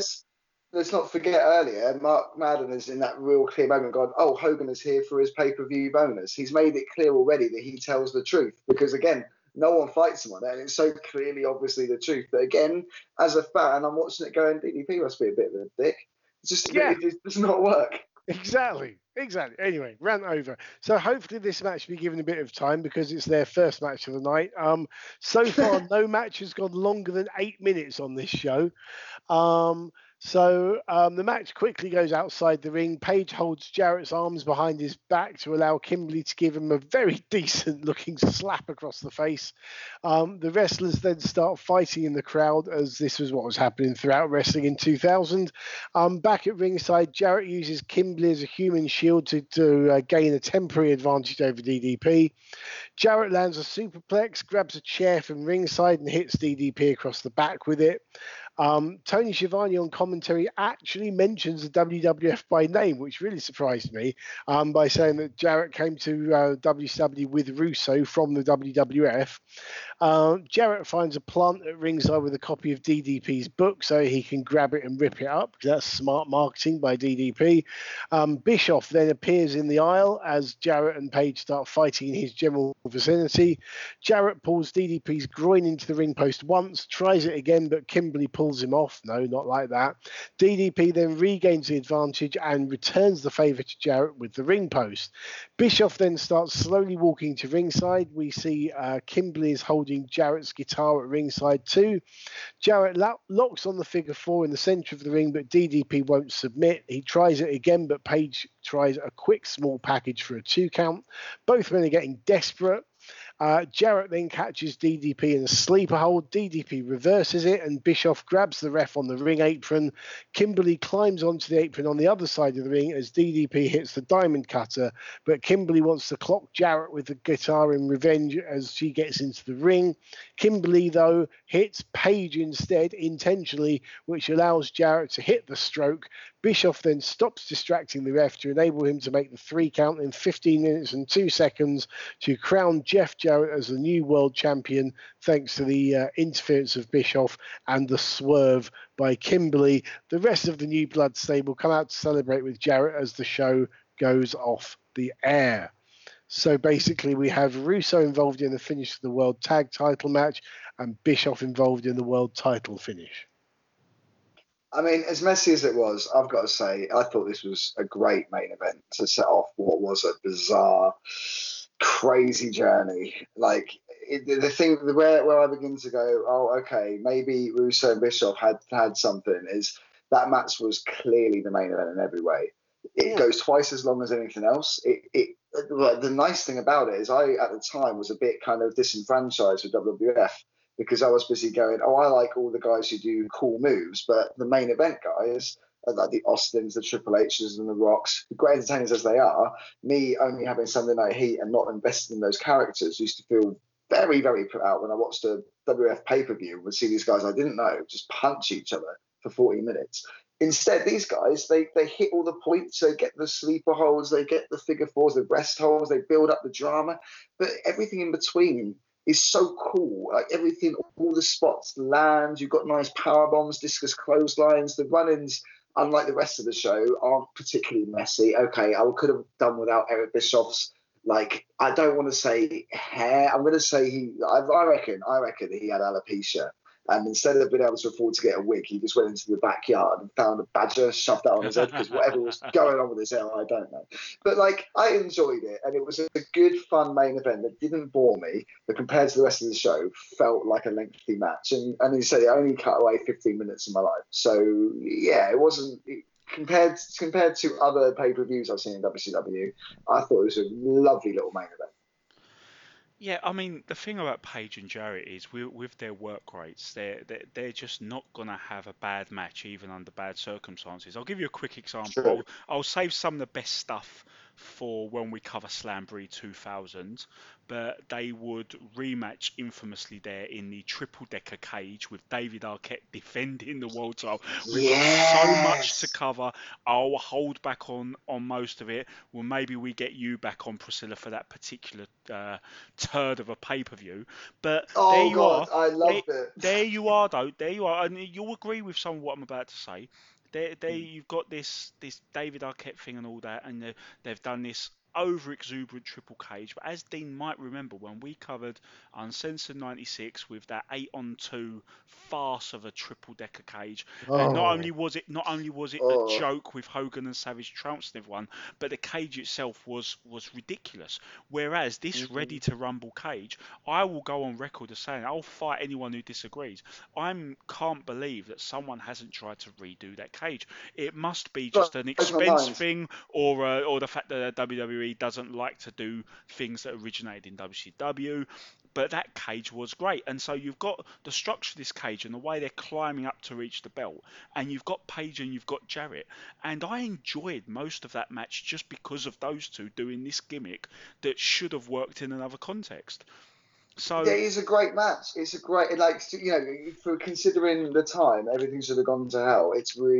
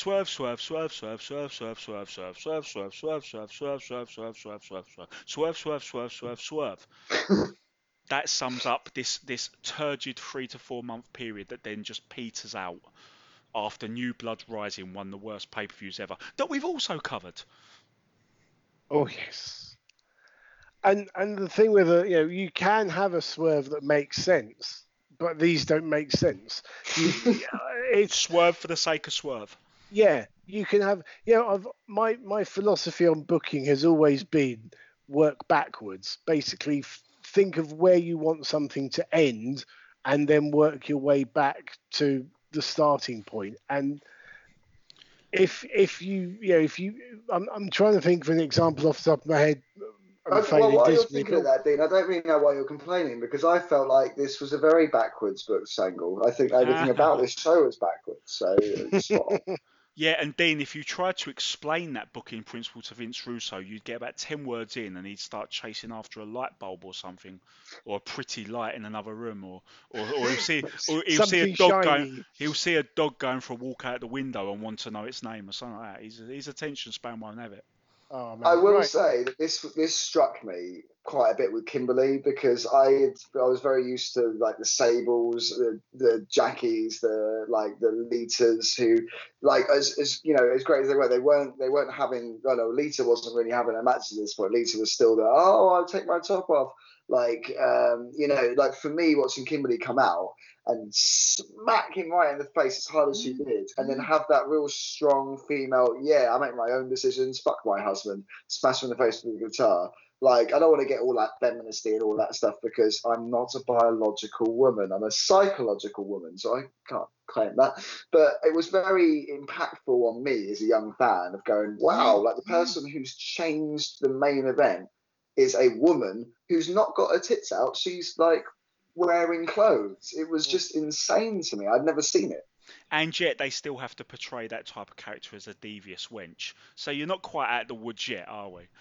Well, mate, no. The face of the night is Tammy, who comes out in her underwear and a negligee. It was a different time. Different time. Yeah, but you're right. It's not just Vince Russo. It seems to be wrestling, generally speaking, that as you say, if women aren't taking their clothes off, they are showing us that they are all universally not to be trusted. And or crazy. Yeah. And There's a reason why I'm a drag queen, darling. I blame it entirely on this pay-per-view start to finish. I just want to know, like, what happened in Vince McMahon's past to cause all that. But anyway, so we are leaving Spring Stampede behind. Thank you so much for choosing that. It was an adventure. It was certainly an adventure. But before we let you go, Priscilla, we do, of course, ask every guest of ours to select a WCW entrance theme of their choice. So you have supplied Liam with your choice. So Liam, if you can hit the play button in 3, 2, 1, play.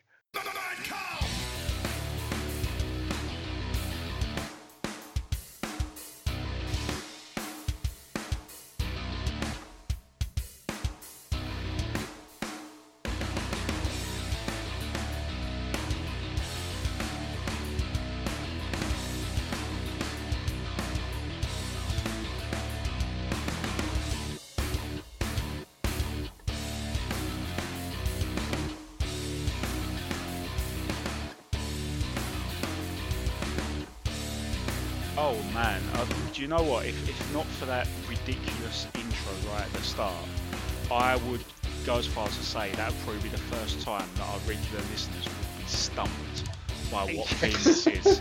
But there's that vital clue right at the start. It is hauntingly generic, I have to say. Priscilla, what made you choose this one? Oh, it's partly on. Do you know what it is? It's because there's going to be people who listen to this and they're going to think we're being sarcastic about this event. I think you're being sarcastic. I think I think my entire wrestling career is sarcastic, really.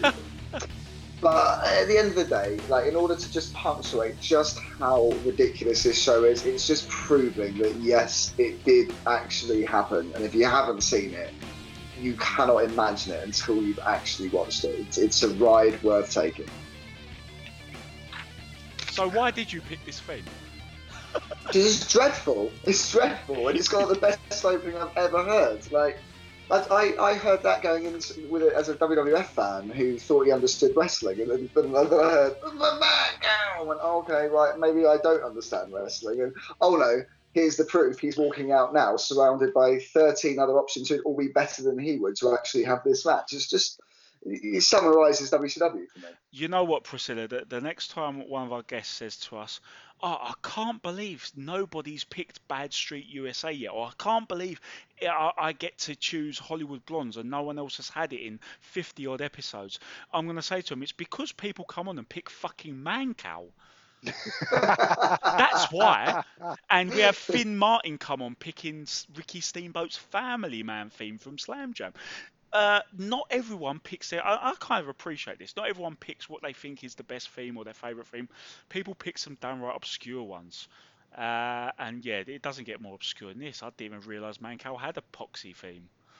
It's WCW NWO Revenge entrance music number 2 of 4, and they've just added his own name at the start once. So that's the link. There we go. There we go. Mm. I said it was generic. Marvellous. Right. Well, we will bring things to an end there. Priscilla, thank you so much for joining us.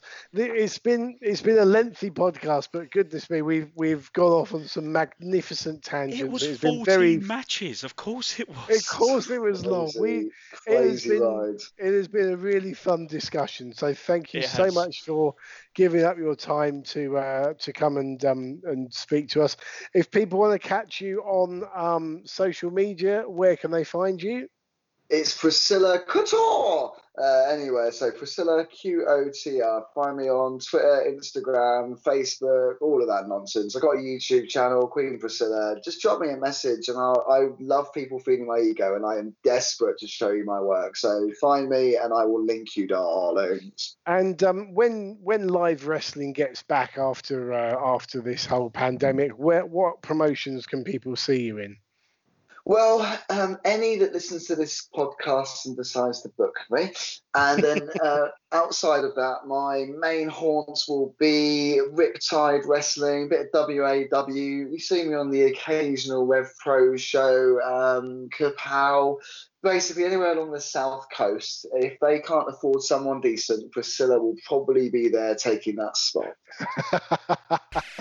Fantastic. Well, that is all we've got time for this episode. So thank you so much for downloading us wherever you get your podcast from. Please subscribe to us. Please do rate and review us.